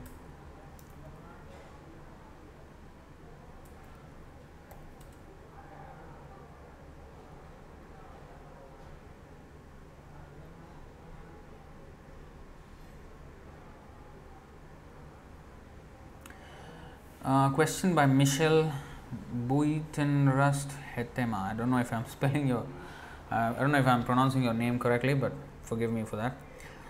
Question: Jai Shri Ram and Krishna. Maybe a difficult question, but it keeps coming up in my mind after my dear sister died. What happens with the soul when one of the identical twins has passed away?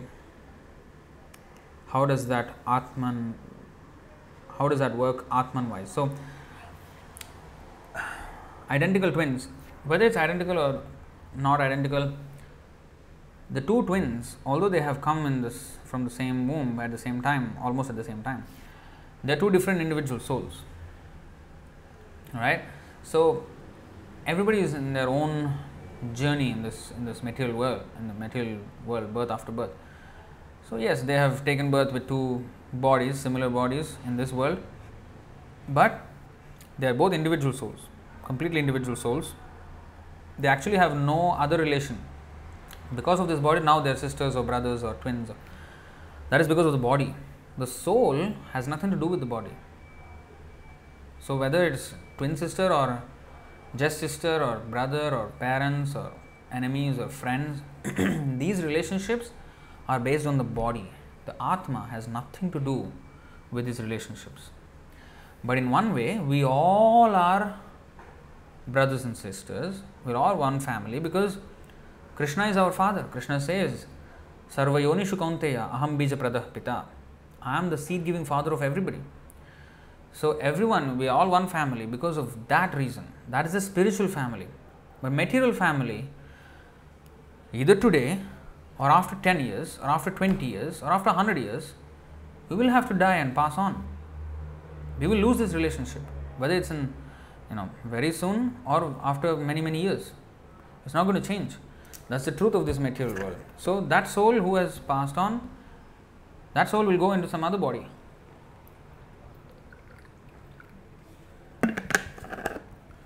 Unless he or she becomes expert, fully pure devotee, then the soul will go back to Krishna. But until then, the soul has to transmigrate from body to body. So that's what happens. So of course, we have our affection, we have our emotions invested into that person and all these things. But in reality, nothing of that matters. Nothing of that actually matters. Because that person has gone and the soul has gone somewhere. It's not that the person is gone and is finished. No, that person is never finished. None of us are ever finished. We don't have birth, we don't have death. We pass on. We go into a next body. So that soul has accepted somebody else as sister or brother or whatever it is. He's already gone into another family, somewhere else. So that person does not remember anything of this. Unless sometimes they end up as ghosts and then they remember and they cannot communicate. And then the only thing we can do for them is chant Hare Krishna, and that will be for their benefit. But either case, that soul we cannot have that connection again. Okay, but we don't have to worry so much because the soul is not lost. Just like now you are in here, you have accepted that particular person as your twin sister and particular people as your parents. Now you had a set of parents, set of children, set of sisters and brothers in your previous life, and they might be missing you very dearly now, and you have no clue. You are completely different, and you've accepted somebody else as your sister, and she has passed away. Your affection is for her totally. Maybe somebody else is similarly missing you in your previous life's family, right? But you don't know anything about that. Similarly, you may be thinking so much about, you may be missing her very dearly, but that soul does not know anything about this. That soul has gone into another term of existence. So we have to understand this transient nature of relationships in this material world. It is like the passengers in a bus stop. In a bus stop, there will be many persons who will come, and then they are for some time, for a few minutes all together. But then one takes this bus, another takes this bus, another takes this bus, and everybody is just scattered. They all go to their own different destinations. So similarly, we are just like that, passengers in this. I think that verse is there, right? Just a second. 11th canto, I think 17th chapter or something.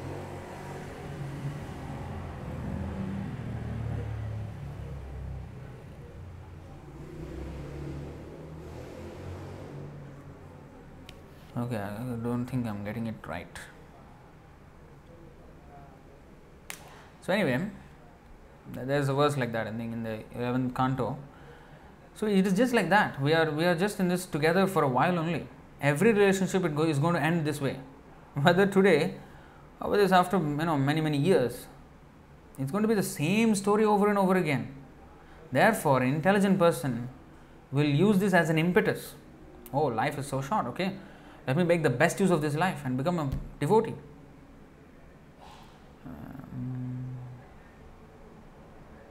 Yeah, this is the one. 11:17:53. Okay, let me take this question. Okay, you see, putra darapta bandhunam sangamah pantha sangamah anudeham viyantyete swapno nidranugo yatha. The association of children, wife, relatives and friends is just like a brief meeting of travelers. With each change of body, one is separated from all such associates, just as one loses the objects one possesses in a dream when the dream is over. When the dream is over, finish. You want to go back to the dream, you cannot. So, whatever we create in this dream, all these affections what we have is all within the dream. That person has gone out of this dream and he has gone into a different dream. Now we cannot connect with him anymore or her anymore. So that is the case. It's always like that. So we should learn how to rise above this. We have to rise above this. We have to understand that we are the soul and we are eternal man, we are servant of Krishna. If we want eternal relationships, relationships that will never break, we have to cultivate those relationships with Krishna. That relationship will never break. Like Yashoda, her son is Krishna. She will never lose her son. Whereas any mother would lose her son. Either by disagreement or by death, he will be lost. But Yashoda will never lose her son. And Radharani will never lose her lover. Rukmini will never lose her husband. Because eternal, they are all eternal associates. Eternally with Krishna. So if we want eternal relationships, then we have to establish our relationship with Krishna. Chant Hare Krishna, read Prabhupada's books and become strong devotee now. And then your sister also will be helped by you becoming a devotee. All our family members will become helped, right? That is there in the Srimad Bhagavatam 7, 9, 10.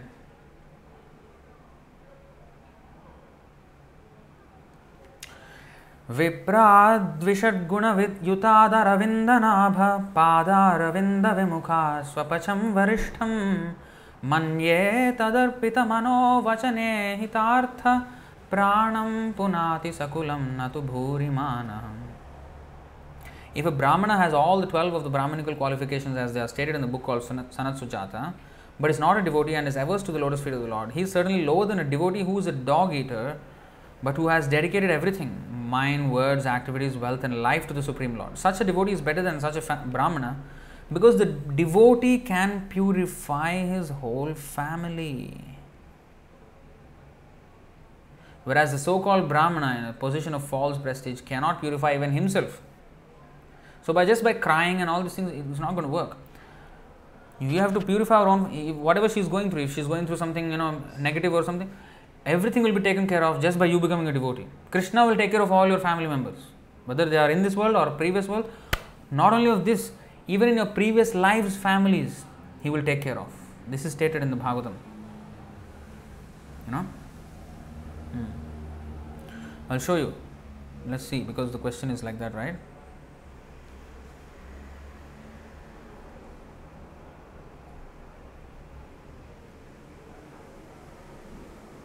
You see, 7, 10, 18. Shri Bhagavan Uvacha Narsimhadev, Lord Narsimha is telling his devotee Prahlad Maharaj. What is that? Trih saptabhe pita putah pitrabhi sahate nagha yat sadhosya kule jato bhavan vai kula pavanaha. The Supreme Personality of Godhead said, My dear Prahlad, O most pure, O great saintly person, your father has been purified, along with 21 forefathers in your family. Because you were born in this family, the entire dynasty has been purified. Now, purport. You see, Prabhupada mentions very important things here. The word Trih Saptabhe means 7 multiplied by 3. If in one's family, one can count back 4 or 5 generations to one's great-grandfather or even one's great-grandfather's father.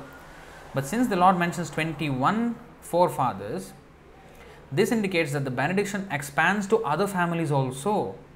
Before the present family in which one has taken birth, one must have been born in other families. Thus, when a Vaishnava takes birth in a family, by the grace of the Lord, he purifies not only that family, but also the families of his previous births. So, the only thing that you can do if you really love your sister, become a devotee now. Become a strong devotee. And chant Hare Krishna, read Prabhupada's books, take Krishna Prasadam, do Mangalarati, and associate with devotees, get initiated, and preach Krishna consciousness. Preach this to everybody else. Everybody needs to hear this.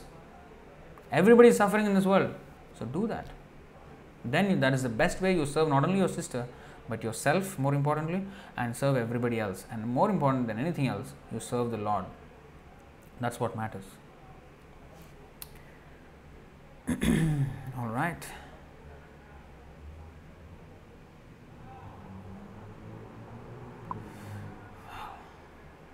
Wow. We still have, all of you are still very,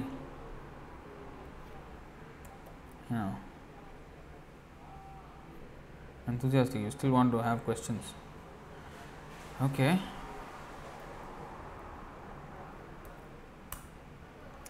Next question by somebody called, I think, Shashi Kumari.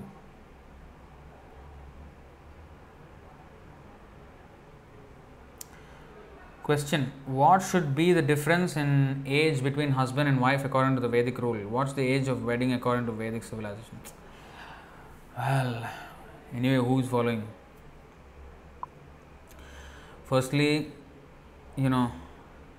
what should be the difference in age between husband and wife?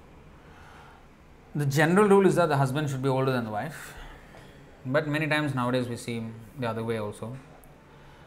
And what is the age of wedding according to Vedic civilization? Well, when actually for the girl, for the boy he can marry anytime, usually when he's young in his prime, but for the girl it is said that she is to be married off when she attains puberty. That's the Vedic rule.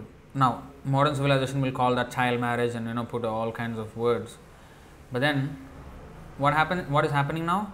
The girls are having sex with boys and they're getting pregnant and they're committing abortion and they're taking contraceptives. All kinds of sinful life they're doing, and they don't have a husband, and then they're into so many relationships even before they get to a husband.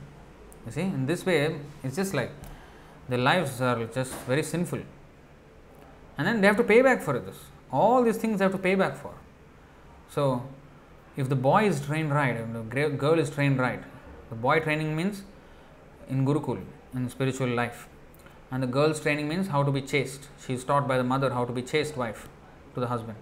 So, once she attains puberty and the boys, if there are many qualified boys like that, and then they can be married off to the girls. So, that is the actual system, ideally.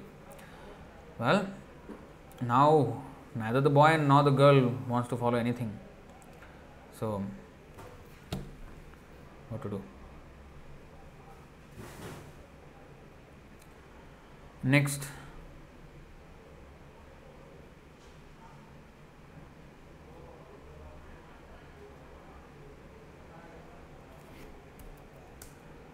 question again by Shashi Kumari.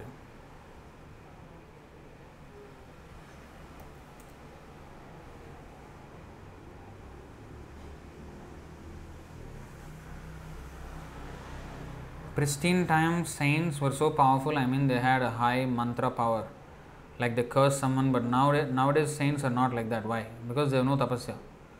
They don't practice any spiritual life. What kind of power they can get? That's why they are like that.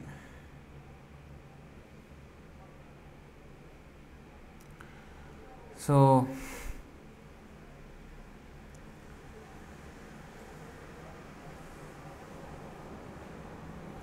okay, next question by Adit Adi. I don't know how to pronounce your name.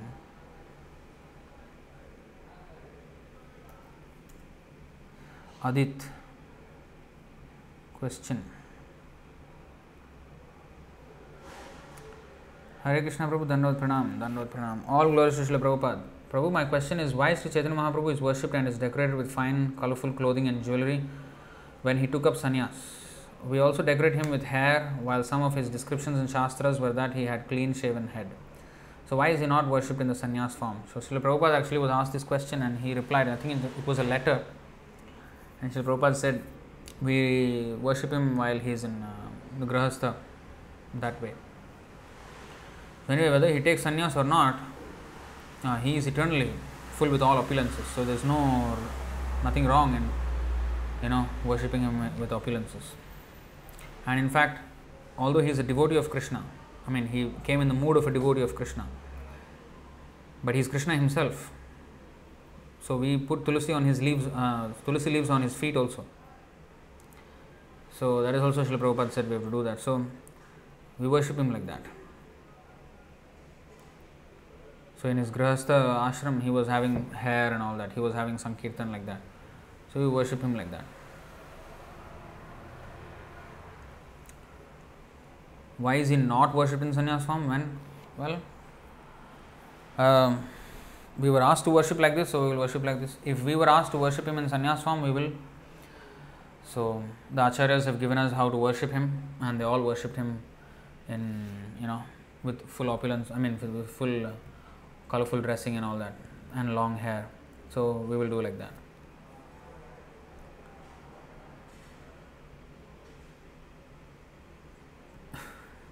Next question. Okay, I think I'll just read out the question. So Bhakta Ayappa, Hare Krishna Prabhu, please accept my humble obeisance and all glories to Srila Prabhupada. So the question is, wearing cowpins is common to everyone or only for brahmacharis? No, everyone. Sometimes some occupations physically demanding, sometimes may not be comfortable. But I mean, before, even Arjuna also, he was a warrior. They also wear kaupin. No? Kaupin means the loincloth. Kaupina. So wearing kaupin is common to everyone. Yeah, everybody should wear. That is a Vedic underwear.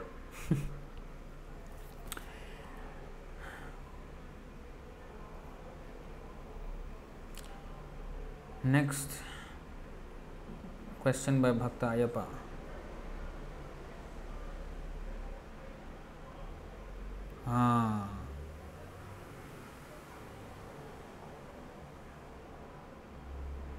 You see, you were not attentive.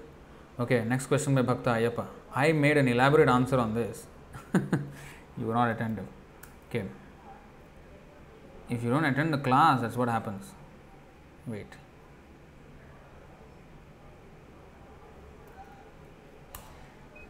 Very long question, but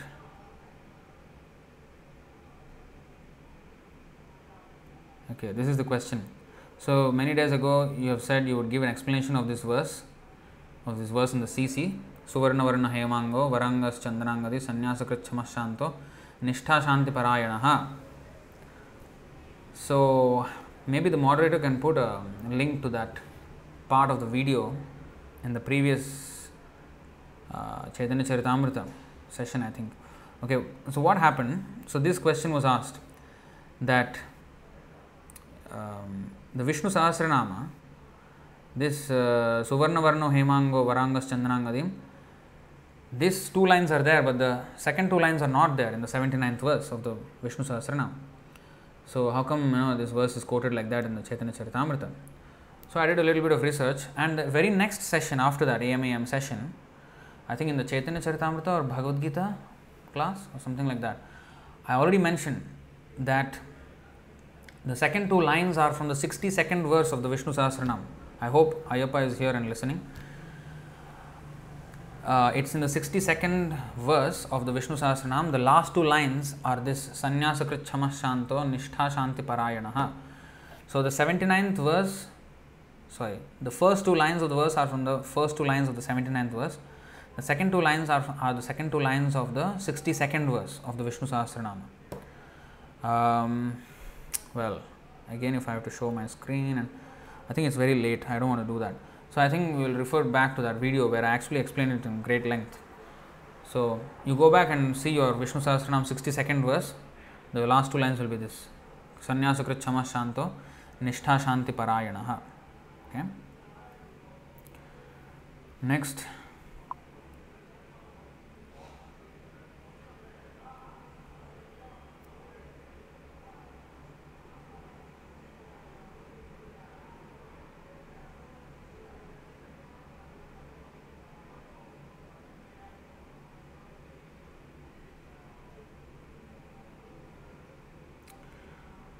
Krishna. Okay, 1 second.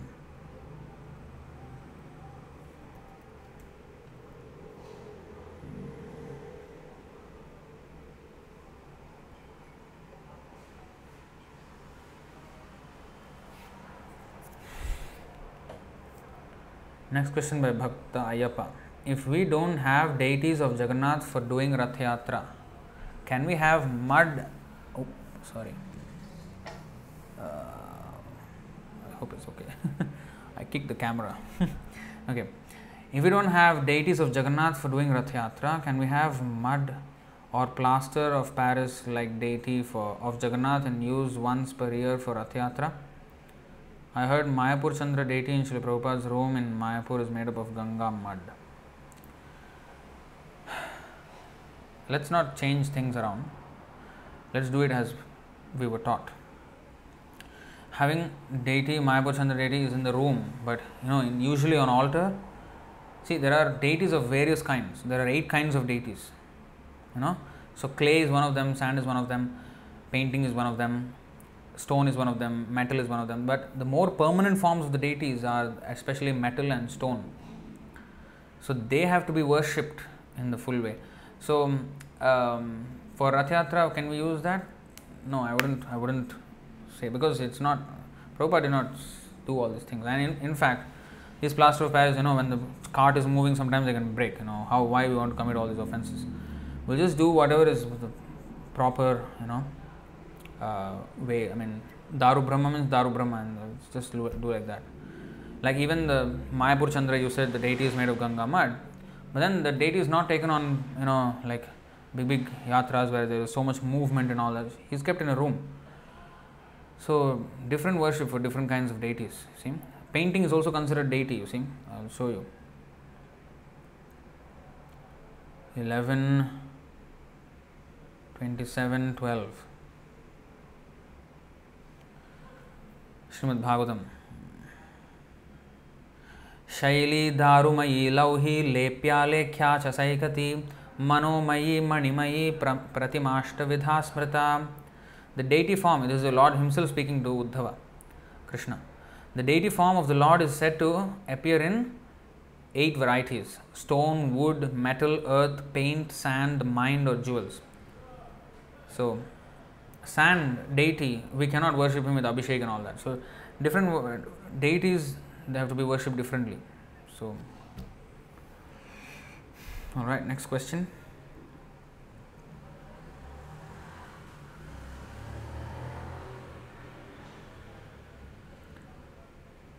Jayamaji.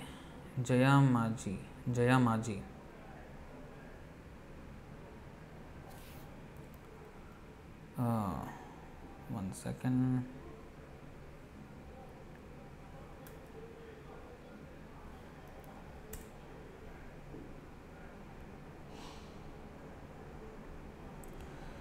Jayamaji. So, question. Prabhu, we know that there are 3 Vishnu, Mahavishnu, Garbhodakashaya Vishnu and Kshirodakashaya Vishnu. Then who takes the avatar on earth? So usually it's the Kshirodakashaya Vishnu who comes as avatar. But when Krishna comes, the Kshirodakashaya Vishnu merges in him, and then all avatars mix. I mean, they join with Krishna and come. Krishna is the avatari, the source of all the avatars. So otherwise, all other avatars come from Kshirodakashaya Vishnu. So this is the.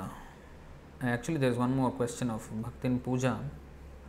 We did not answer, so might as well answer that before we go further. Okay, this one.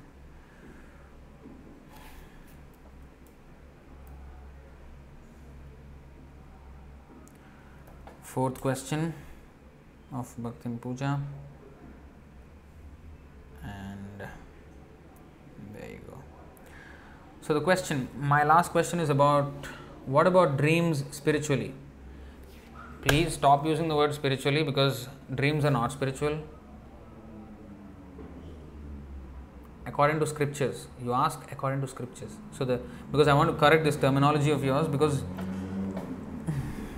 the dreams are not spiritual unless some dreams are, but like Srila Prabhupada, he dreamed of Bhaktisiddhanta Saraswati Thakur calling him to take sannyas. All these dreams related to Guru and Krishna, they are spiritual.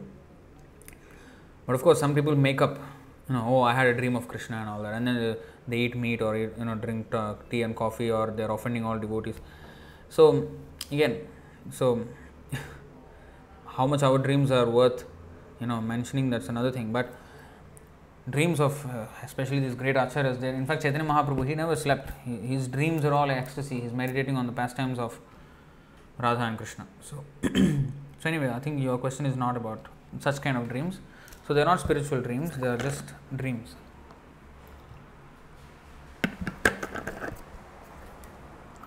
So according to scriptures, what about dreams? Okay. According to human neurology, the dreams come due to activation, synthesis, hypnosis, They are electric, merely brain impulse that pull random thoughts in imaginary form. Our memory, according to science, 1% dreams come true. What is spirituality says about it? What is spirituality says about it?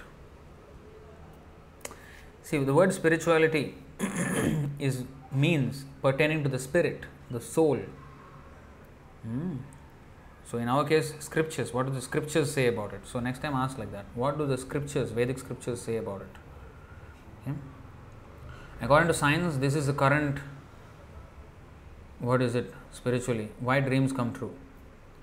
Sometimes when we see someone as our family members and relatives in dreams, and next day we know that those are sick, or sometimes the those died already comes in dreams. Is it illusion or something spiritually? Kindly clarify. Okay, you use the word spiritually many times, so it's not spiritual. So anyway, dreams. This activation, synthesis, hypnosis are nonsense. So dreams are basically the mind. Actually, there is some verses about dreams, why they happen.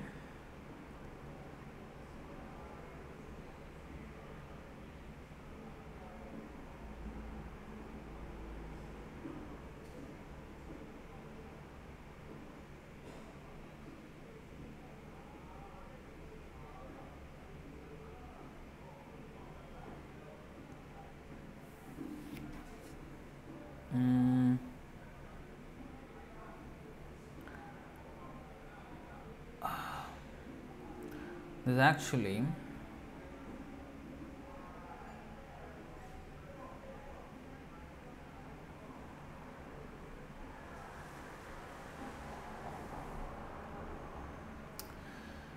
so basically, you see what happens in a dream. I just want to take out that verse.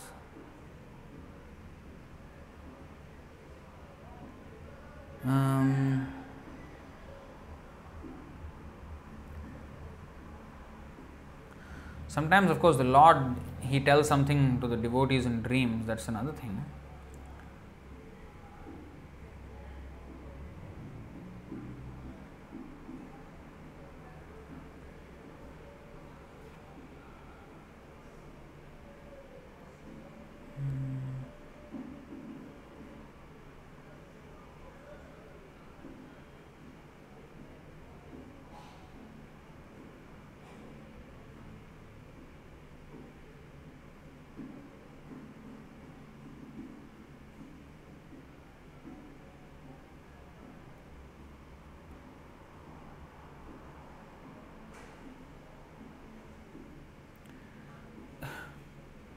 This is another context, but give me a couple of minutes.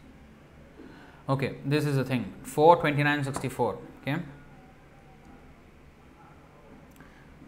let's read 63 and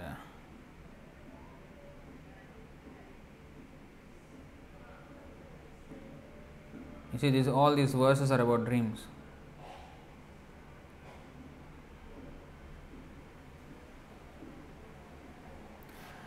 4.29.60. Okay, Narada Uvacha. Okay, I'll not read the Sanskrit.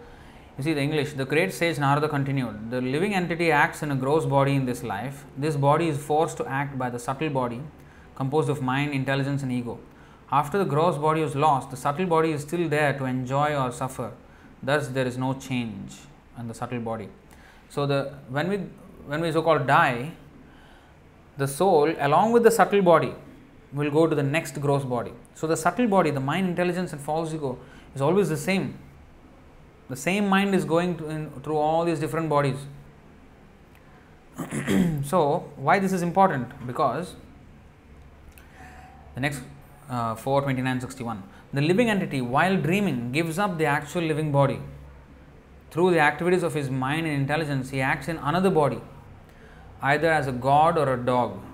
After giving up this gross body, the living entity enters either an animal body or a demigod's body on this planet or on another planet. He thus enjoys the results of the actions of his past life. So sometimes our body, this body is also like a dream. It will only last a few years, and our dreams will last a few seconds. Now, when we are sleeping, when we are dreaming, the activities of the mind and intelligence, we act as if we are somewhere else. With our subtle body, we have gone somewhere else. Sometimes we have a different kind of body in our subtle. Sometimes we may imagine we are flying or falling from somewhere, or we are happy, or we are in a war kind of situation. I have gotten all these things. That's why I'm saying. So, so why? So that means these are actually impressions of our past lives, something which we have experienced somewhere in the remote past, and they bubble. Just like a bubble sometimes rises all the way to the top. So like that, these memories bubble up, and then they sometimes appear. And then next, 42962. The living entity labors under the bodily concept of I am this, I am that, my duty is this, and therefore I shall do it. These are all mental impressions, and all these activities are temporary. Nonetheless, by the grace of the Supreme Personality of Godhead, the living entity gets a chance to execute all his mental concoctions. Thus, he gets another body. One can understand the mental or conscious position of a living entity by the activities of two kinds of senses: the knowledge acquiring senses and the executive senses. Similarly, by the mental condition or consciousness of a person, one can understand his position in the previous life. Sometimes we suddenly experience something that was never experienced in the present body by sight or hearing. Sometimes we see such things suddenly in dreams. So here Prabhupada explains, in dreams we sometimes see things that we have never experienced in the present body. Sometimes in dreams we think that we are flying in the sky, although we have no experience of flying. This means that once in a previous life, either as a demigod or astronaut, or a bird for that matter, we flew in the sky. The impression is there in the stockpile of the mind, and it suddenly expresses itself. It is like fermentation taking place in the depths of water, which sometimes manifests itself in bubbles on the water's surface. Sometimes we dreamed of coming to a place we have never known or experienced in this lifetime. But this is a proof that in a past life we experienced this. The impression is kept within the mind and sometimes becomes manifest either in dream or in thought. That's why we have sometimes deja vu. We think, hey, I experienced this before. What I am seeing now, I have seen this before. So these are all things from the past. It just coincides and plays with our memory. So the conclusion is that the mind is the storehouse of various thoughts and experiences undergone during our past lives. Thus, there is a chain of continuation from one life to another, from previous lives to this life, and from this life to future lives. This is also sometimes proved by saying that a man is a born poet, a born scientist, or a born devotee. Then it goes to another thing. Anyway, it said here, if like Maharaj Ambarish we think of Krishna constantly in this life, Savai Manah Krishna Padaravindayo, we will certainly be transferred to the kingdom of God at the time of death. So that's another thing. So this is dreams basically. So therefore, my dear king, the living entity who has a subtle mental covering develops all kinds of thoughts and images because of his previous body.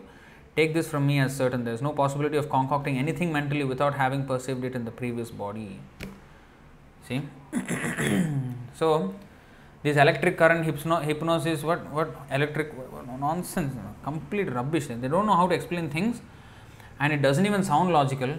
If you put electricity, you will get some memory, and then you will experience, you will have fear, you will have happiness or sadness, because in the dream you will feel all these things, right? You will have real feelings, although the things that are happening in the dream is not real, but the feelings are real. So that is the thing. So it cannot happen with just an electric current. You will get just a shock, and then you will be, that's an electric current. It's complete rubbish explanation. This is the actual explanation how it happens. This is much more logical. That's why we have to stick with our Vedas, then we will understand everything. All right, I think we have come to the end. So just before we close, I want to show this letter about Kartik. So Srila Prabhupada said, about this Kartik month. Even Kartik month he did not give that much importance, although nowadays it's a big thing. But actually we have to do this every day.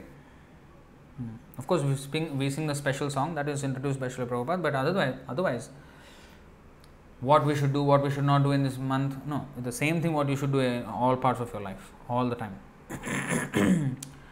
So Srila Prabhupada explains very nicely in this letter to Jayapataka about the Kartik month. You have asked about the specialness of the month of Kartikeya, and the answer is that it is a special inducement for persons who are not in Krishna consciousness to perform some devotional service. For persons who are doing nothing in Krishna consciousness, it is an indirect inducement to take to devotional service in earnest seriousness. Every moment is Kartikeya. In this connection, there is a good example that sometimes a store gives special concession to attract new customers. But for those who are already customers, there is no need of a special sale. They will purchase at any cost if they know the import and value of the goods. Similarly, those who are pure devotees do not aspire for any concession and out of spontaneous love try to engage themselves in devotional service 24 hours each day, 365 days every year without any stoppage.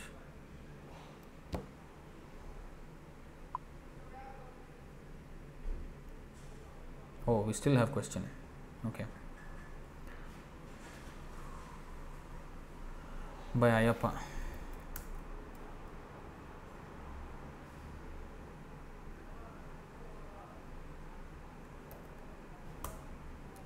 I think you are asking how many questions? 4 questions already, is it?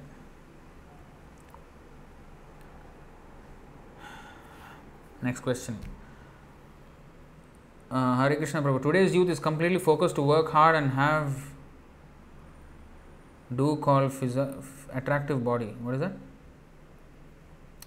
They focus to work hard to have a so-called attractive body by some physical exercise. Is it in the mode of passion? Yeah, of course. Anything in the mode of, what is the use of this? We have to keep it fit to engage in Krishna's service, but to be physically attractive means attracting the opposite sex. So, as Prahlad Prabhu once said, this is called building the physique, right? So he said, first physics, then chemistry between the boy and the girl, and after that biology, sex, and actually children will come out. So physics, chemistry, biology. So all science lesson is there in that. First you build the physique, and then have the chemistry with some girl, and then have biology with her. That's what happens. Oh, what is this?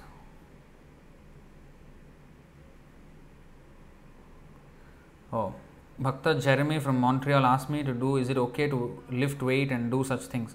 Better not, because you will be unnecessarily getting into all this bodily concept. If you want to exercise, walk, do walking, simple things, So too much with the body, then you will waste time, We can see there is not enough time in this life, and we have to use that time in Krishna consciousness. So Prabhupada also, yes, he did exercise, but what exercise? Walking. You take a brisk walk, and that should be enough, Mostly it should be enough. So we don't need to overly do, be physically attractive and all these things.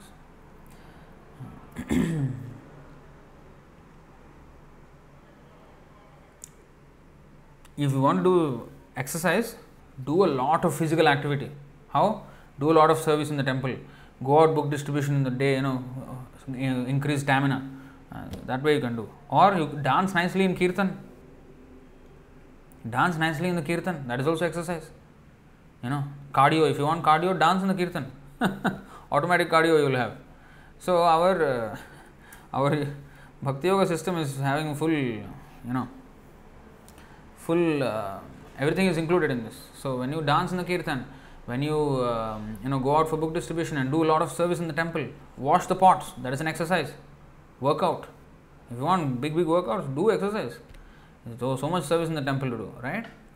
So do all this service and walk nicely, walk chanting, all this exercise. So we'll just do this, and that should be okay. All right. Thank you very much for keeping up with me in all these sessions. All right. Thank you to all the devotees. Srila Prabhupada ki jai, Ananta Koti Vaishnav Vrind ki jai, Bhagavad Gita ki jai, Granthra Srimad Bhagavatam ki jai, Chaitanya Charitamrita ki jai, Shri Shri Radha Madan Mohan ki jai, Nitai Gaur Premanande, Hari Hari Bol, Hare Krishna.